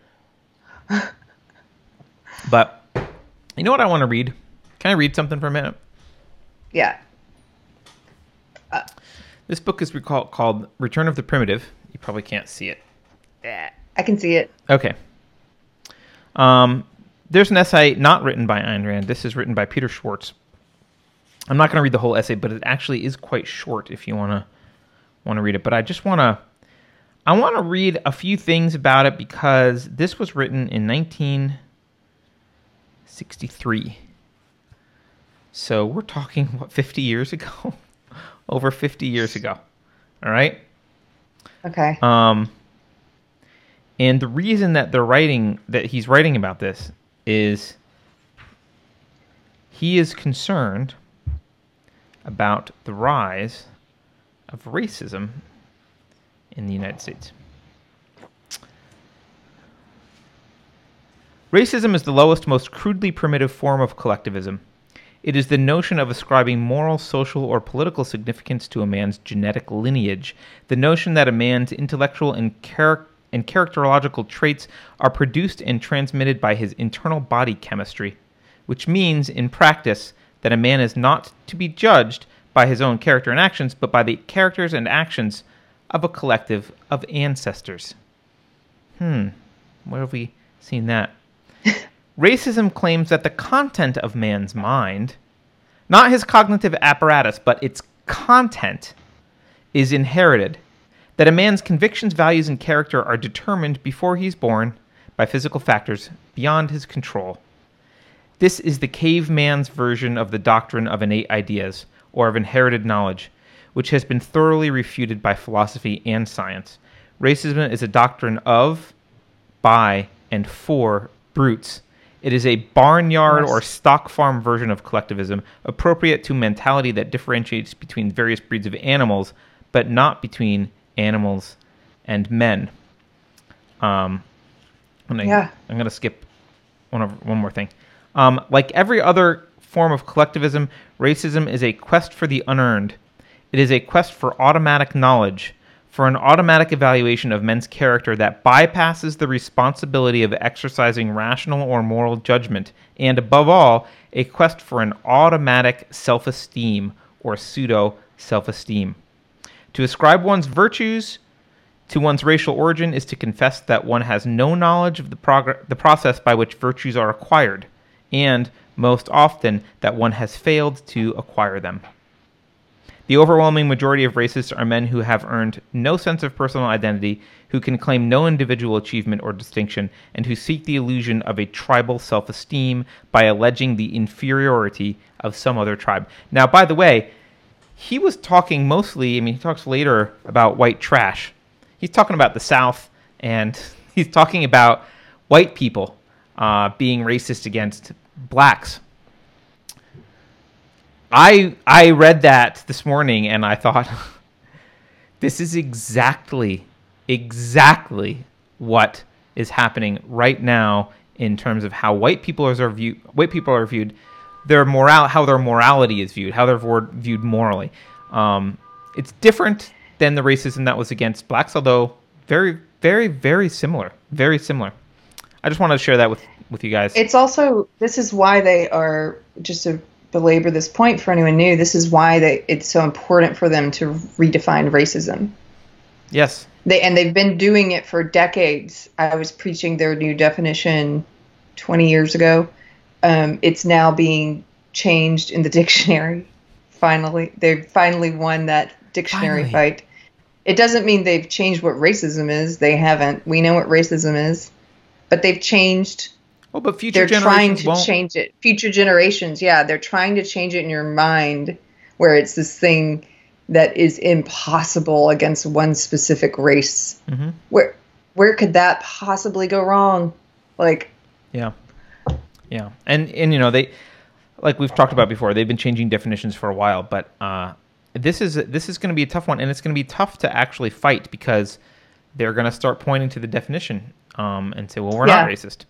So it's the fallacy of authority, right? Or look, the dictionary says. Argument from authority. By the way, that's why when I would have arguments with them, I never pointed to the dictionary anyway. I saw people used to try and do that to argue with them and tell SJWs, well, look what the dictionary says. I'm like, you don't want to be pointing to the dictionary because the dictionary is going to get woke.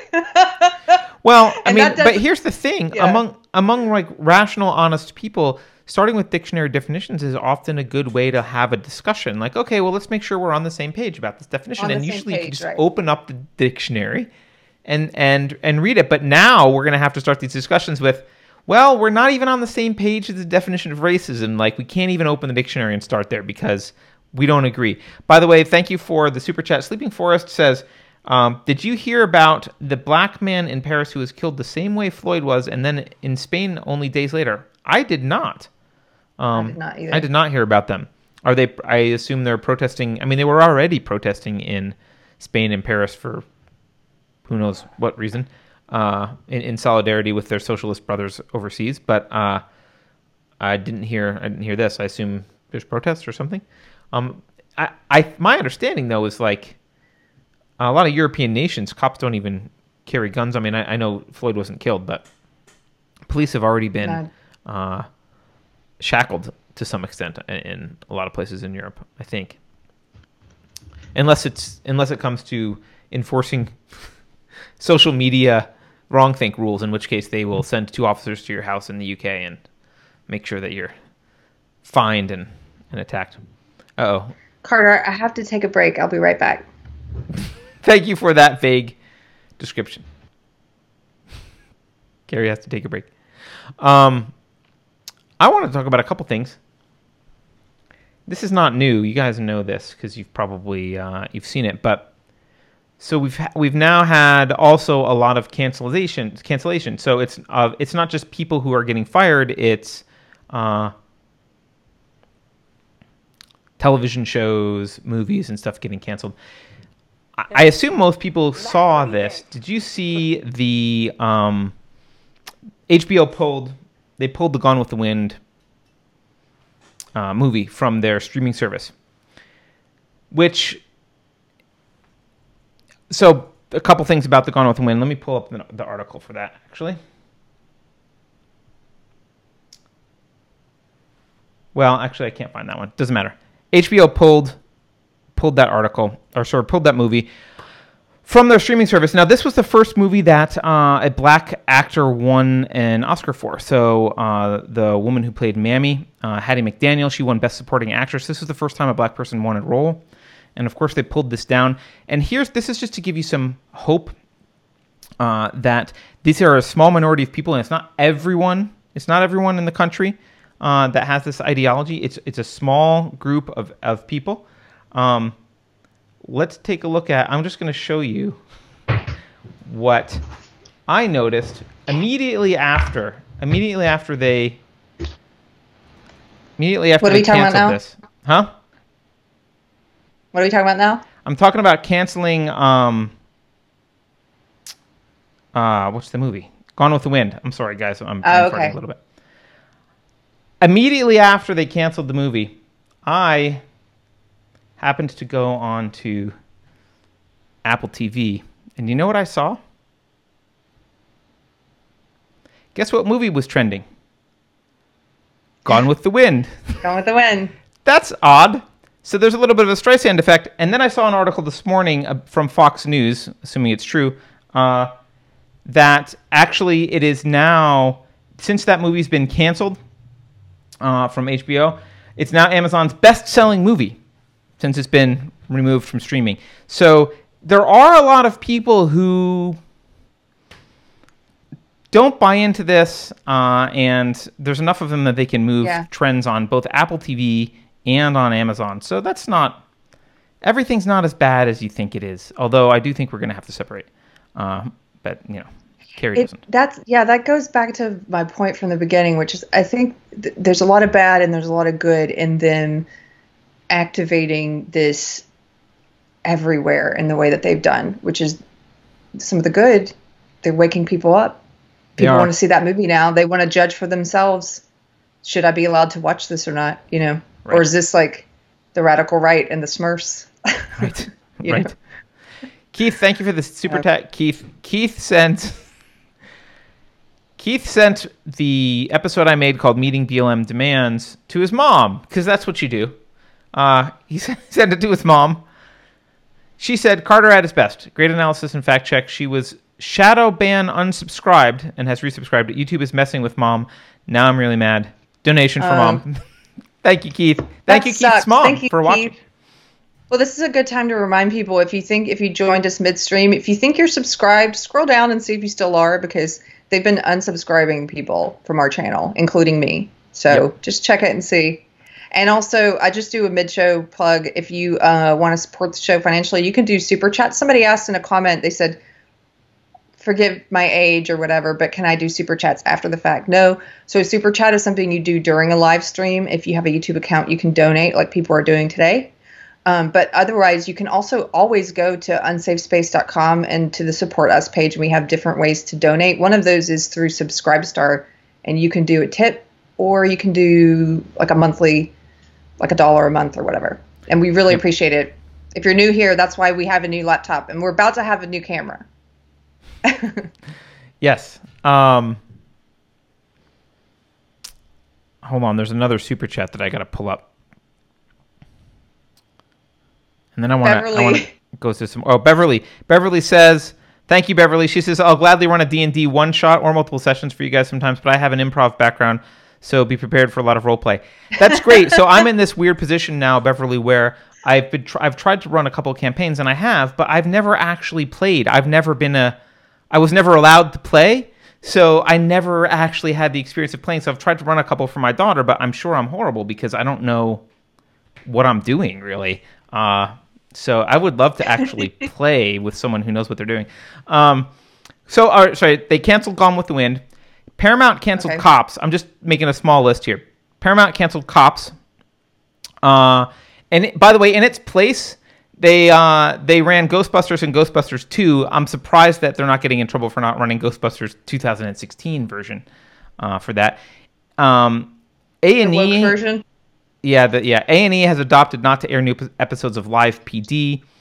Paw Patrol was not canceled, but Paw Patrol did.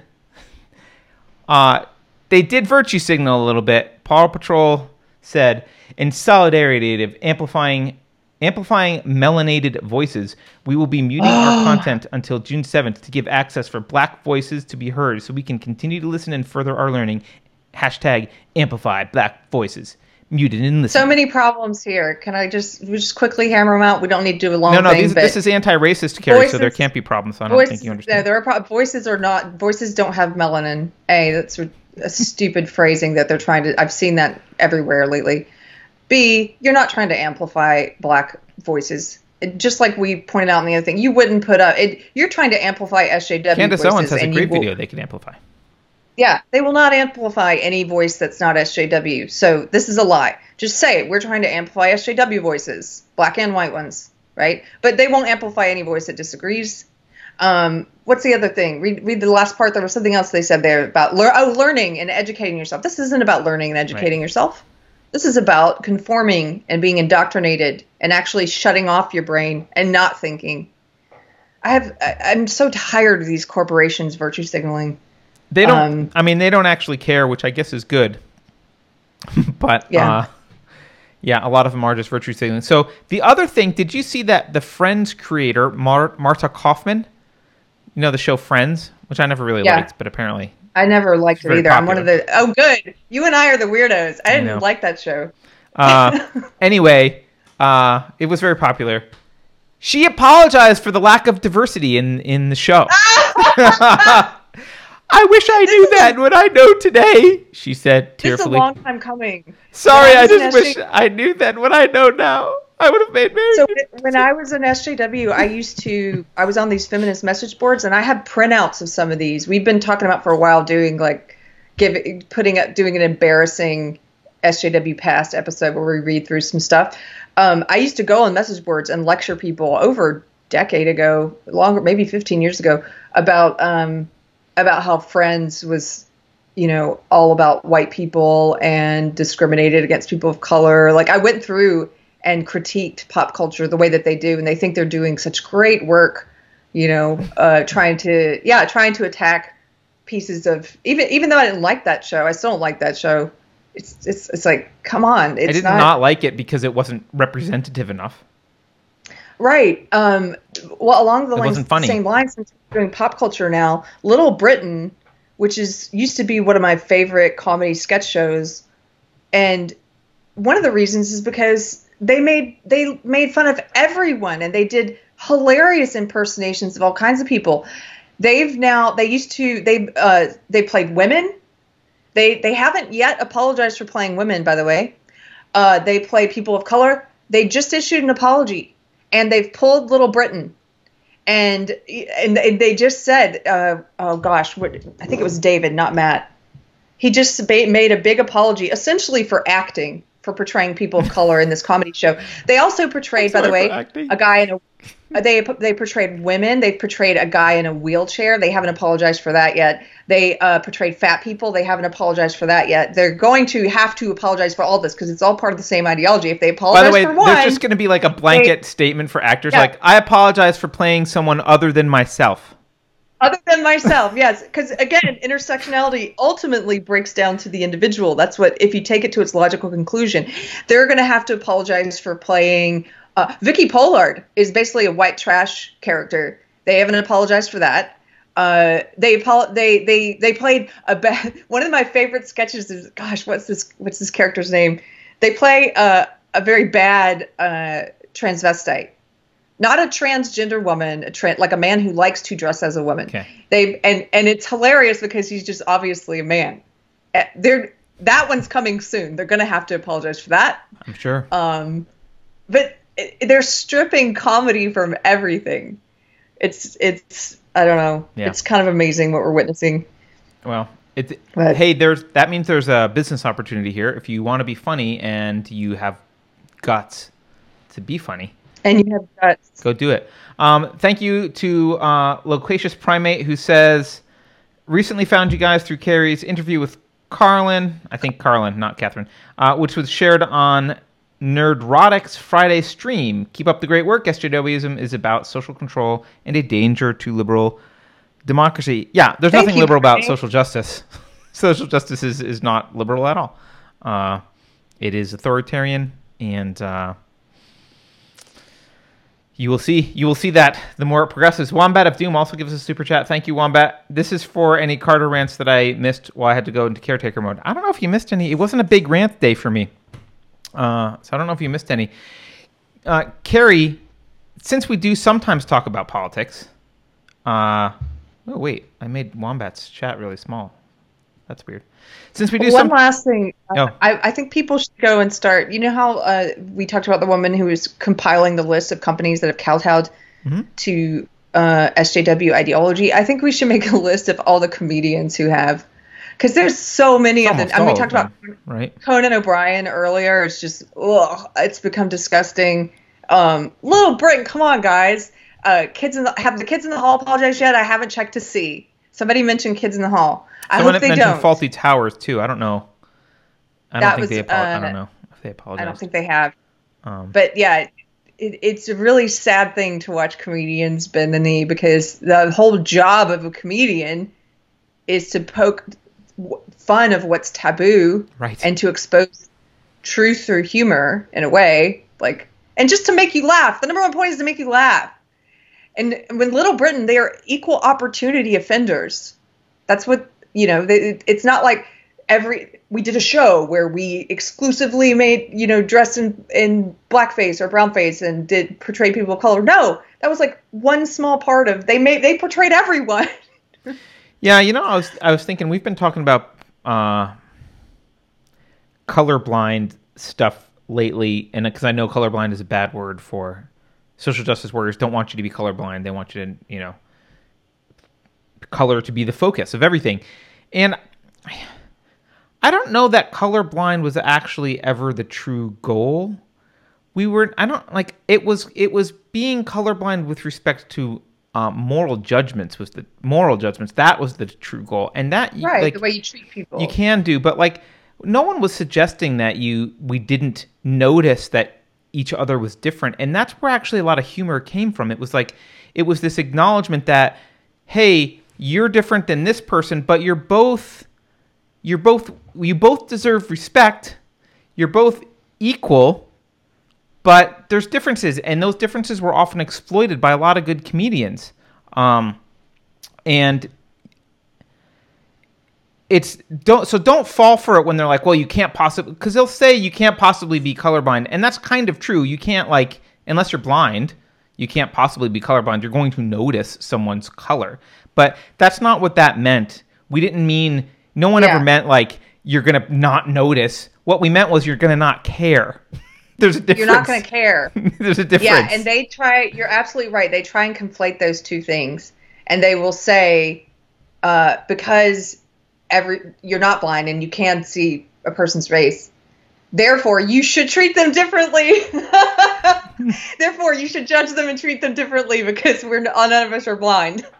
We can see race. It's duh. Colorblind means it doesn't matter. You're not going to treat people differently. Right.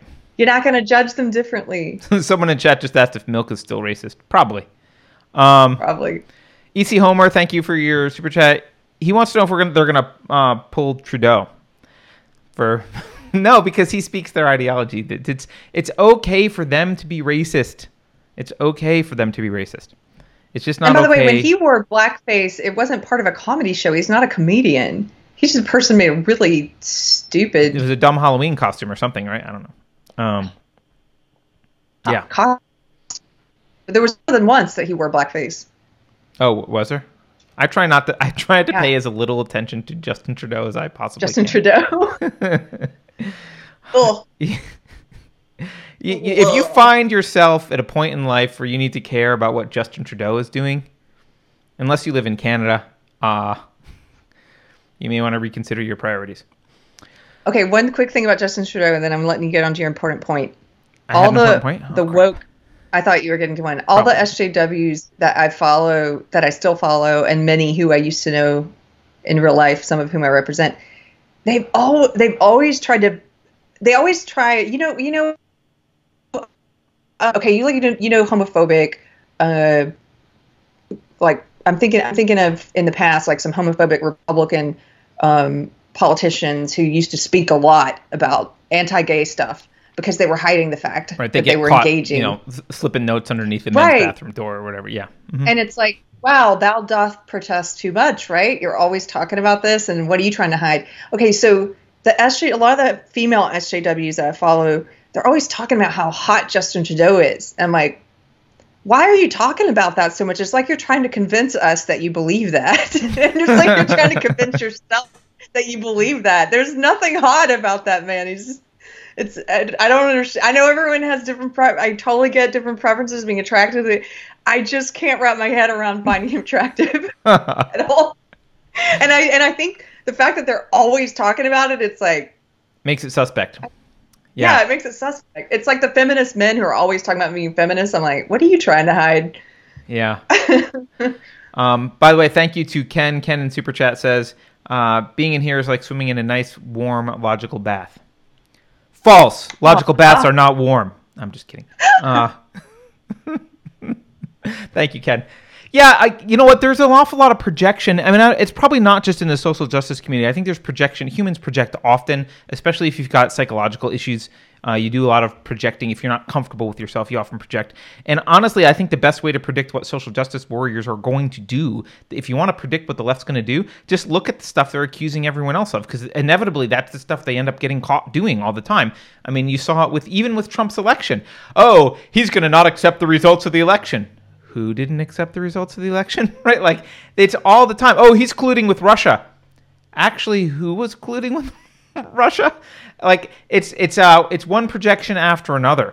And I think the racism thing on the left, my suspicion is that a lot of the white woke leftists are actually not just racist because they adopt SJW ideology, but racists in their hearts. They are racist, and they project out. It's like the guys who get caught for sexual impropriety, not just impropriety, like rape or assault or some like horrible thing, right? They're always like, we men have to do better, and it's like, no, dude. You have to do better. Yeah. We men don't do that. You did that. Don't project your dysfunction onto the rest of us. It's the same thing. These leftist these leftist quote, I'm going to say quote anti-racist. They're really good marketing. They're not anti-racist, but these leftist quote anti-racists, they are projecting. They're like, oh, there's this white supremacy is everywhere. There's institutionalized racism. They're keeping the black man down. I'm starting to wonder is that what you're doing? Like, are you actually really racist? Yes. Are you like, is this a confessional? Are you just telling us openly what's going on in your psychology? Because that's disgusting. No, they do. And I've seen it even over the past week on Twitter. There are guys doing it. Exactly what you're saying. They're like, I admit, I saw this young kid. He I can't remember who tagged me in this. There's been so much stuff the past few days. Tagged me in this white kid or young man who was saying, I have to admit, I'm here to confess on my personal page that when I'm driving and I pass a black person, I lock my doors. And I was like, dude, that's weird that you do that. Like, why are you saying? And he's like, basically like, white people have to stop it. Why are you speaking for me? So I have a theory that did not come only from me. Mike Cernovich talked about this theory, but and he was really talking about Republicans more. But I'm actually thinking this is I actually see this on the left. I think there's a submissive fetish going that's like tied in with all of this. I think there are people who this is why they're bowing and washing feet and like taking a knee. They've got some sort of innate self-hatred, maybe because they're really quite racist. Like, I don't know. Maybe they're maybe they really look down upon black people for some reason. Maybe they're actually quite racist. A lot of these are rich liberals who don't hang out with blacks very much, and they're in the Presidio or wherever, right in San Francisco. That's also, by the way, that's why they believe all black people have the same opinion, because they don't actually know any black person who doesn't have that opinion, because they don't know very many. Ta-Nehisi Coates says it, so it must be true. So, I actually wonder if they're really having this like deep-seated racism, and all of this stuff is just performative submissiveness. This is just them getting off on like, look, I can be humiliated publicly by kissing the ring of black power. It's disgusting, and it's your little fetish, and you should keep it to yourself. And if you want to go do that in your bedroom, I support your right to do whatever fetish you want to do in your bedroom, but don't write curriculum about it. Our kids don't need your fetish made into curriculums for curriculum for them to go, learn to be equally self-hating. It's pretty disgusting. It's pretty disgusting. Yeah, Midwestern Girl brings up, she says, remember that Facebook page Carrie's friend found that involved rather fetishy stuff? Yeah, for you guys who haven't seen our old episodes, there's a group on Facebook. I'm sure it's exploding with people now. It's called White Guilt Trading Post. Oh, that one. And it's a group where they've figured out how to monetize SJW ideology. A lot of people figured that out. But in this group, anybody who's not white can post something and say like, hey, I need $30 because I want to go get my nails done. And then they'll be like, pay up, pay piggies. And then all these white people who consider themselves pay piggies like come in and give them money and are like, yes, I'm a pay pig. Like it's really fetish. It's something very sexualized about it. It's really creepy. Like you said, it's about being dominated. Yeah. And they talk, and they want to be talked down. They want to be talked down to. Yeah. They want to be. Yeah. They want to be. There's no better word. They're subs. They're subs. They just want to be like they just want to be subby publicly. They want to be publicly submissive. And I don't know if it's natural or if they've been like beaten into submission somehow through friends and people around them, but it is kind of gross. I don't need to see it. You want to go wash someone's feet? Do it on Pornhub. Like I don't need it on CNN. Right? I don't need it on CNN. Go to your foot fetish community. Yeah, go. That's fine. I support your right, but don't try and push it in schools. Right. I don't know. Yeah. Carrie, I don't know. I guess we could end it, but there was one like news item I wanted to bring up, and I don't know how to work it in because it's kind of disjointed, so maybe I shouldn't bring it in. We could do it on the next one. It's not that big of a deal. I'll bring it up. It's small. The Supreme Court. Did you see the LBGT ruling in the Supreme Court? I did. Let's talk about it. So the Supreme Court ruled that it is illegal to fire someone based on their sexual orientation or their trans status, their identification as a trans person or whatever.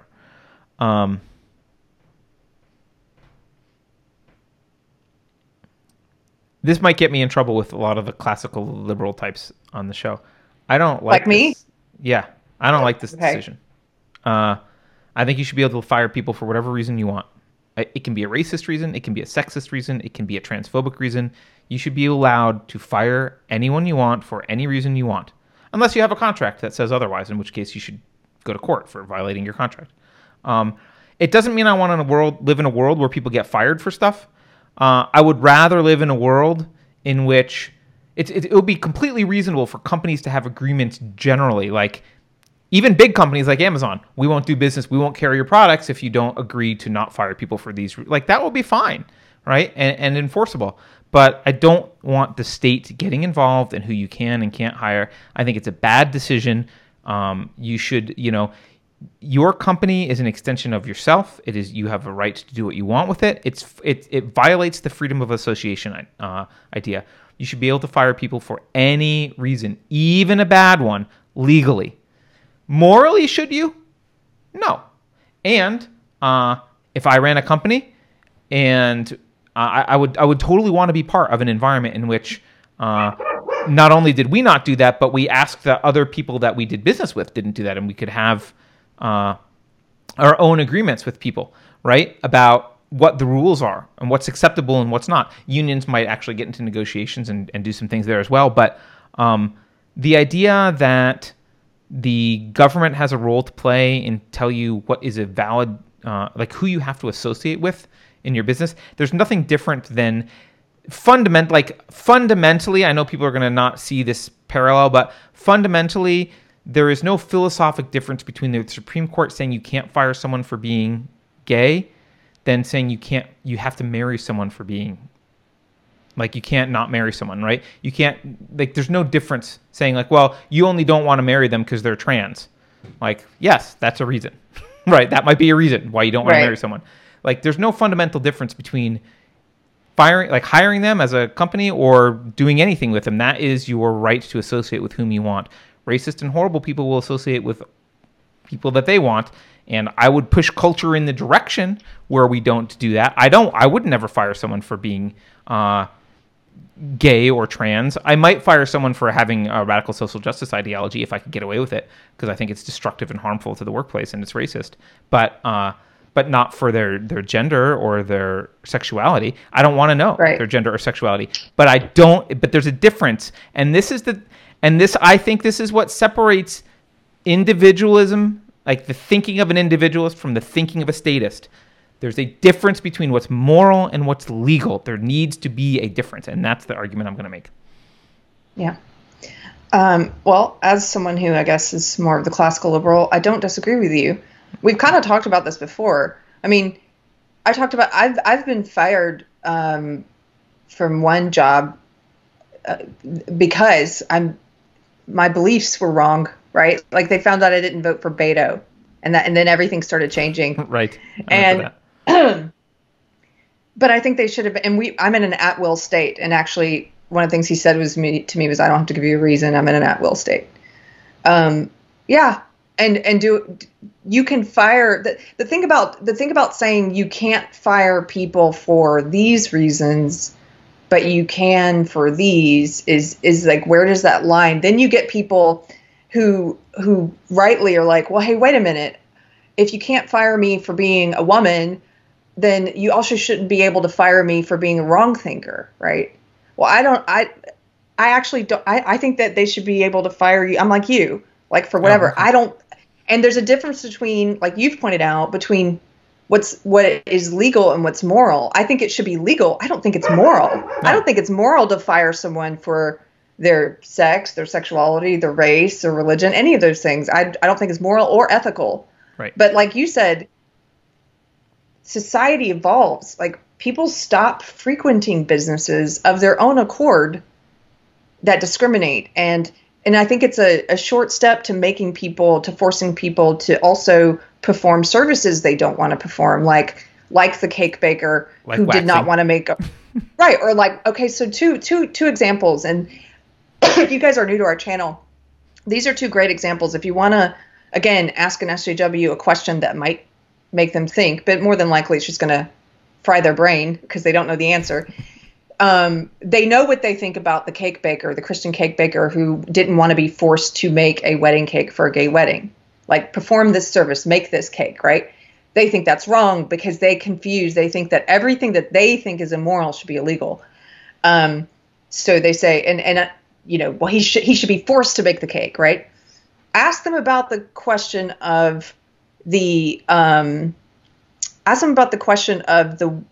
Muslim woman who was fired for not wanting to perform a service, not wanting to wax the genitals of a trans woman, and watch their heads explode. Because literally the way they choose is because their ideology, their sense of morality is based on this whole identity politics hierarchy. They don't know where to put Muslim woman and trans woman on the hierarchy yet.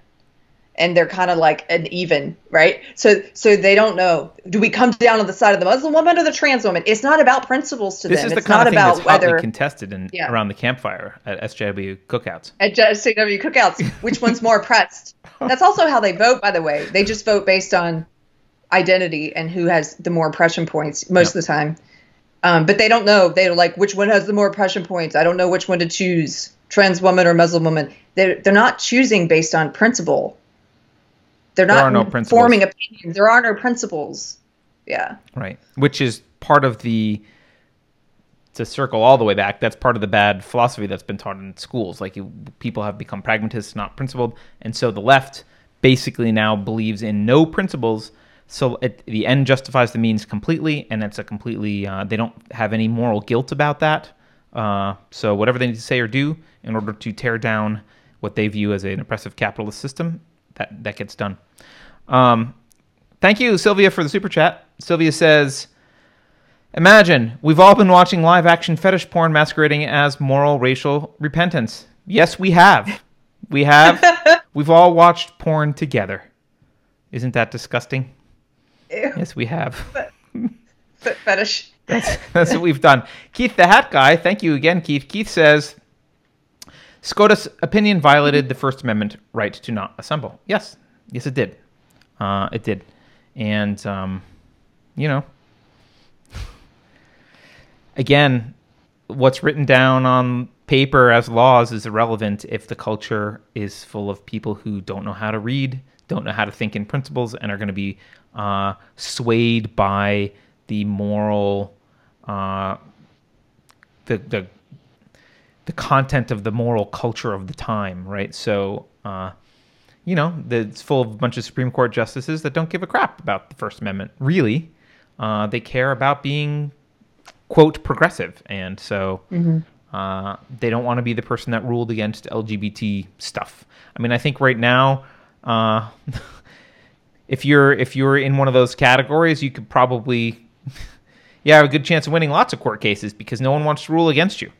In fact, one negative effect, and I'll say this as someone who has, I know we have a lot of new listeners to the show, so I'll just, my background a little bit, I've started several companies, I've hired hundreds of people at least, and I'll say this as someone who's hired, you take one group of people, it doesn't matter, it could be purple sweater wearing people, it doesn't matter what that group is, and you tell me as an employer, those people you're not allowed to fire for wearing purple sweaters. You know who I'm not going to hire? I'm not going to hire purple sweater people. Because I'll be afraid that if they're incompetent and are underperforming and I fire them, they'll sue me for firing them because they were wearing a purple sweater. It makes you less employable. LGBT people, that ruling makes you less employable. You are now a larger liability than you were in the past because this will be used against employers. There's going to be just like straight hetero cis guys, there are also some lazy, horrible workers who are LGBT community workers, and they'll get hired. And then when they get fired for sucking at work, they will whip this out and claim it was because they were trans or because they were gay or whatever it was, and you've now painted it's not a blacklist, it's like a gray list. It's like, there's a little bit of baggage that comes with hiring someone from that community now. By the way, since we've been talking about Black Lives Matter and racism all show, same thing true for affirmative action or for any of those kind of quotas. Same kind of thing. There's a movement right now in California to allow universities to hire and public universities to hire and admit students using basically racial quotas. And other than the white community, I don't know what the white community thinks about it, but I do know that the Chinese community is very upset about it because they're going to not get hired or get into university at high rates anymore because they happened to do very well on standardized tests and they score well and they get into universities at disproportionately high rates. And California would like to change that and punish Chinese people. And you know what that's going to mean? That's going to mean that person that has a degree and goes and looks for a job, well, the employer is going to look at that resume and look at that person and say, well, I don't know. Maybe they just got this degree. Maybe they were only let into this university because of their fill in the marginalized trait. You know, and that's not an irrational decision for an employer to make. Actually, like there's a likelihood. If it's only merit based, then you cannot care about anything else because you know whomever you're hiring deserved it because they earned everything merit based. When it ceases to be merit based, you have to start questioning how they ended up in front of you, and that's totally normal. I have a question for you. I have a more nuanced view on this than I've said so far. Oh, good. Okay. So, I understand why they made the ruling they did, the Supreme Court, because if it's already illegal to fire someone because of their sex, then I understand why they are saying, and also let's add sexuality and gender identity. I understand why they're doing that. So I don't understand it. It's just they're continuing a bad precedent that's already been set. Right. So you're saying that it shouldn't even exist, the protections for sex or race or none of those. Right. No. Do you think that it was necessary to add those protections at a certain point in history? No. Because I do. Oh, okay. Interesting. No. Because it's culture that controls. Culture changes, right? And so, it's culture that ultimately changes how people perceive each other, how they interact with each other. I haven't hired women in my life because of some Supreme Court ruling or not fired. Like, it doesn't matter because I don't view their gender as relevant to the job. It doesn't matter. But that's a cultural change, and that takes a while. And what I would argue is any good that it may have done, that you perceive it may have done, the problem is, and this is really why you need to be able to think super long term and think in terms of principles. Violating principles sometimes doesn't have an obvious problem in the near term, but the problem comes in down the road. Sometimes you don't see it right away, and because that principle was violated, here we are. And this will keep going. There's no end to this from a principle perspective. There's no end to it. So did it accelerate some things? I don't know. It could have. Maybe. It doesn't matter. The cost is deadly. The cost vastly outweighs any good it could possibly have done.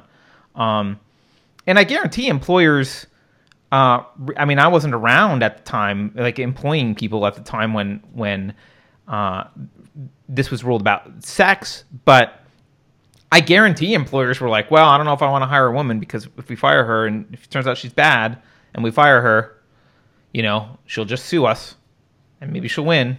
Right? I mean, it doesn't have, you can't legislate how people interact with each other. You can't force people to interact with each other in the way that you want. That's a fallacy. It doesn't work that way. It doesn't work that way. If someone is bad and they're not hiring someone because they're a woman and that person's a misogynist, well, that's where social pressure comes in. That's where education comes in. That's where changing things come in. That's where other people in the workplace can complain about it. Like, people can stop doing business with you. Like, that change, I get it takes longer.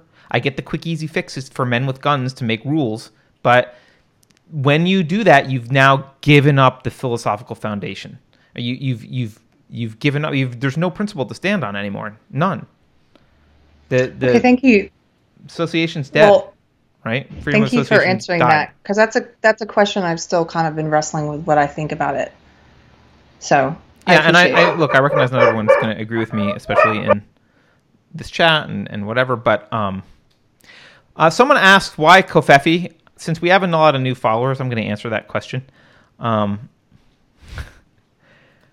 Maybe I can't. Maybe I should wait for Carrie to come back. I don't know why Covfefe. So we wanted a. We thought it was a stupid word, because it is.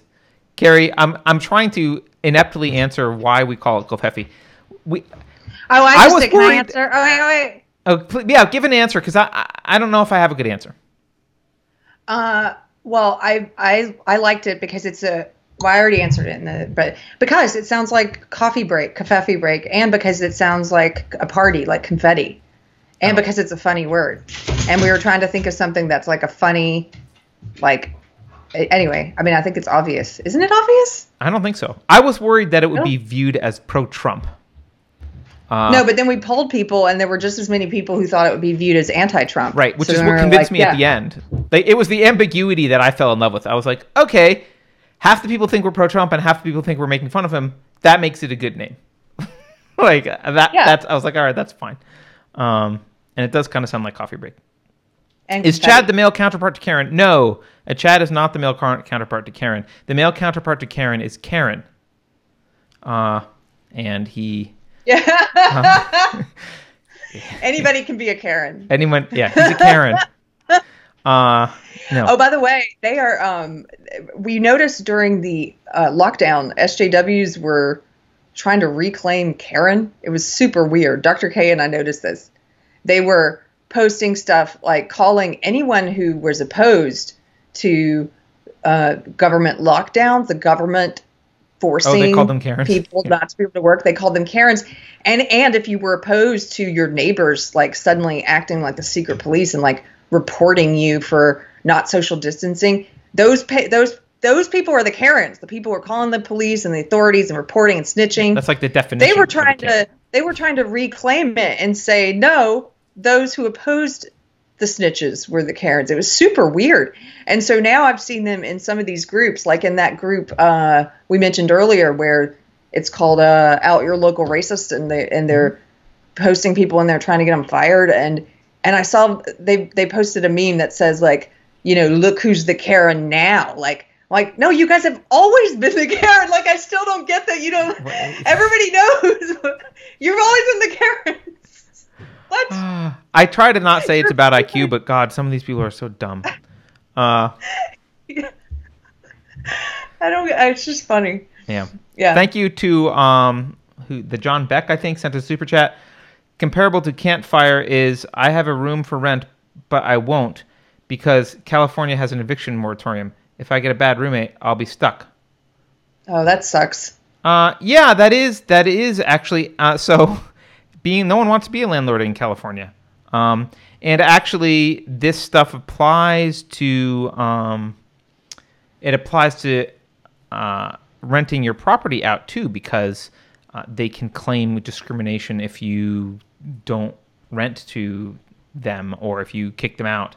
They'll claim that it was because of whatever. I mean, there are people in the world who are dishonest, who will use every law to their advantage, who will trash the place that you rented to them or be a horrible employee, and they will use whatever reason they can to get back at you if you take any action. And if there's laws in place that say, oh, you happen to have an attribute for which it's illegal to fire, they'll use that. So, yeah. Yeah. All right. Yeah. Carrie, this has been a long show. I don't know that we have much else. Oh, wait. Do we have to tell people? Do we have a show tomorrow that we should tell people about? Yes. So tomorrow morning, oh my gosh, tune in live. We're going to be promoting this later today. But tomorrow we're doing a special episode of Deprogrammed with Benjamin Boyce. If you guys don't know Benjamin Boyce, he's got a YouTube channel. He was a student at Evergreen. And what we're going to be talking about is I've been saying, like, look at the Evergreen videos if you want to understand what's happening in society as a whole. It's a good little microcosm of what you can expect and if you want to make predictions. And I want to talk to somebody who's there and somebody who's done a really great series on Evergreen about the parallels that we can draw to what's happening in all of mainstream society right now and what wisdom can be gleaned from the Evergreen story. Like, where can we see this going? So it's going to be live. We're going to do it tomorrow at 11 a.m. Pacific time, the same time as we did Covfefe Day, 1 p.m. Texas time. Yep. So that should be fun. And if you haven't seen any of his stuff, go check it out first, if you have time. All right. I think that's it, Carrie. Yeah. Anything else on your agenda? Have a nice day, guys. Go outside. All right. Turn off your devices at some point. Enjoy the sunshine. Yes. Interact with real humans. Be good to one another. Play with your doggy. That's all. All right, thanks. Don't forget to like, share, and subscribe. Please, tell people about the show. Welcome all the new people from Dr. K's channel. And, You can email us at speak@unsafespace.com if you have suggestions for things or whatever. So take care. Tweet Girl says Trudeau is the George Bridges of Canada. I don't know who George Bridges is. George Bridges was the president of Evergreen, the one that put his hands in his pockets. Anyway. I don't think there's anything worse than being the Trudeau of Canada. All right. Later, everyone.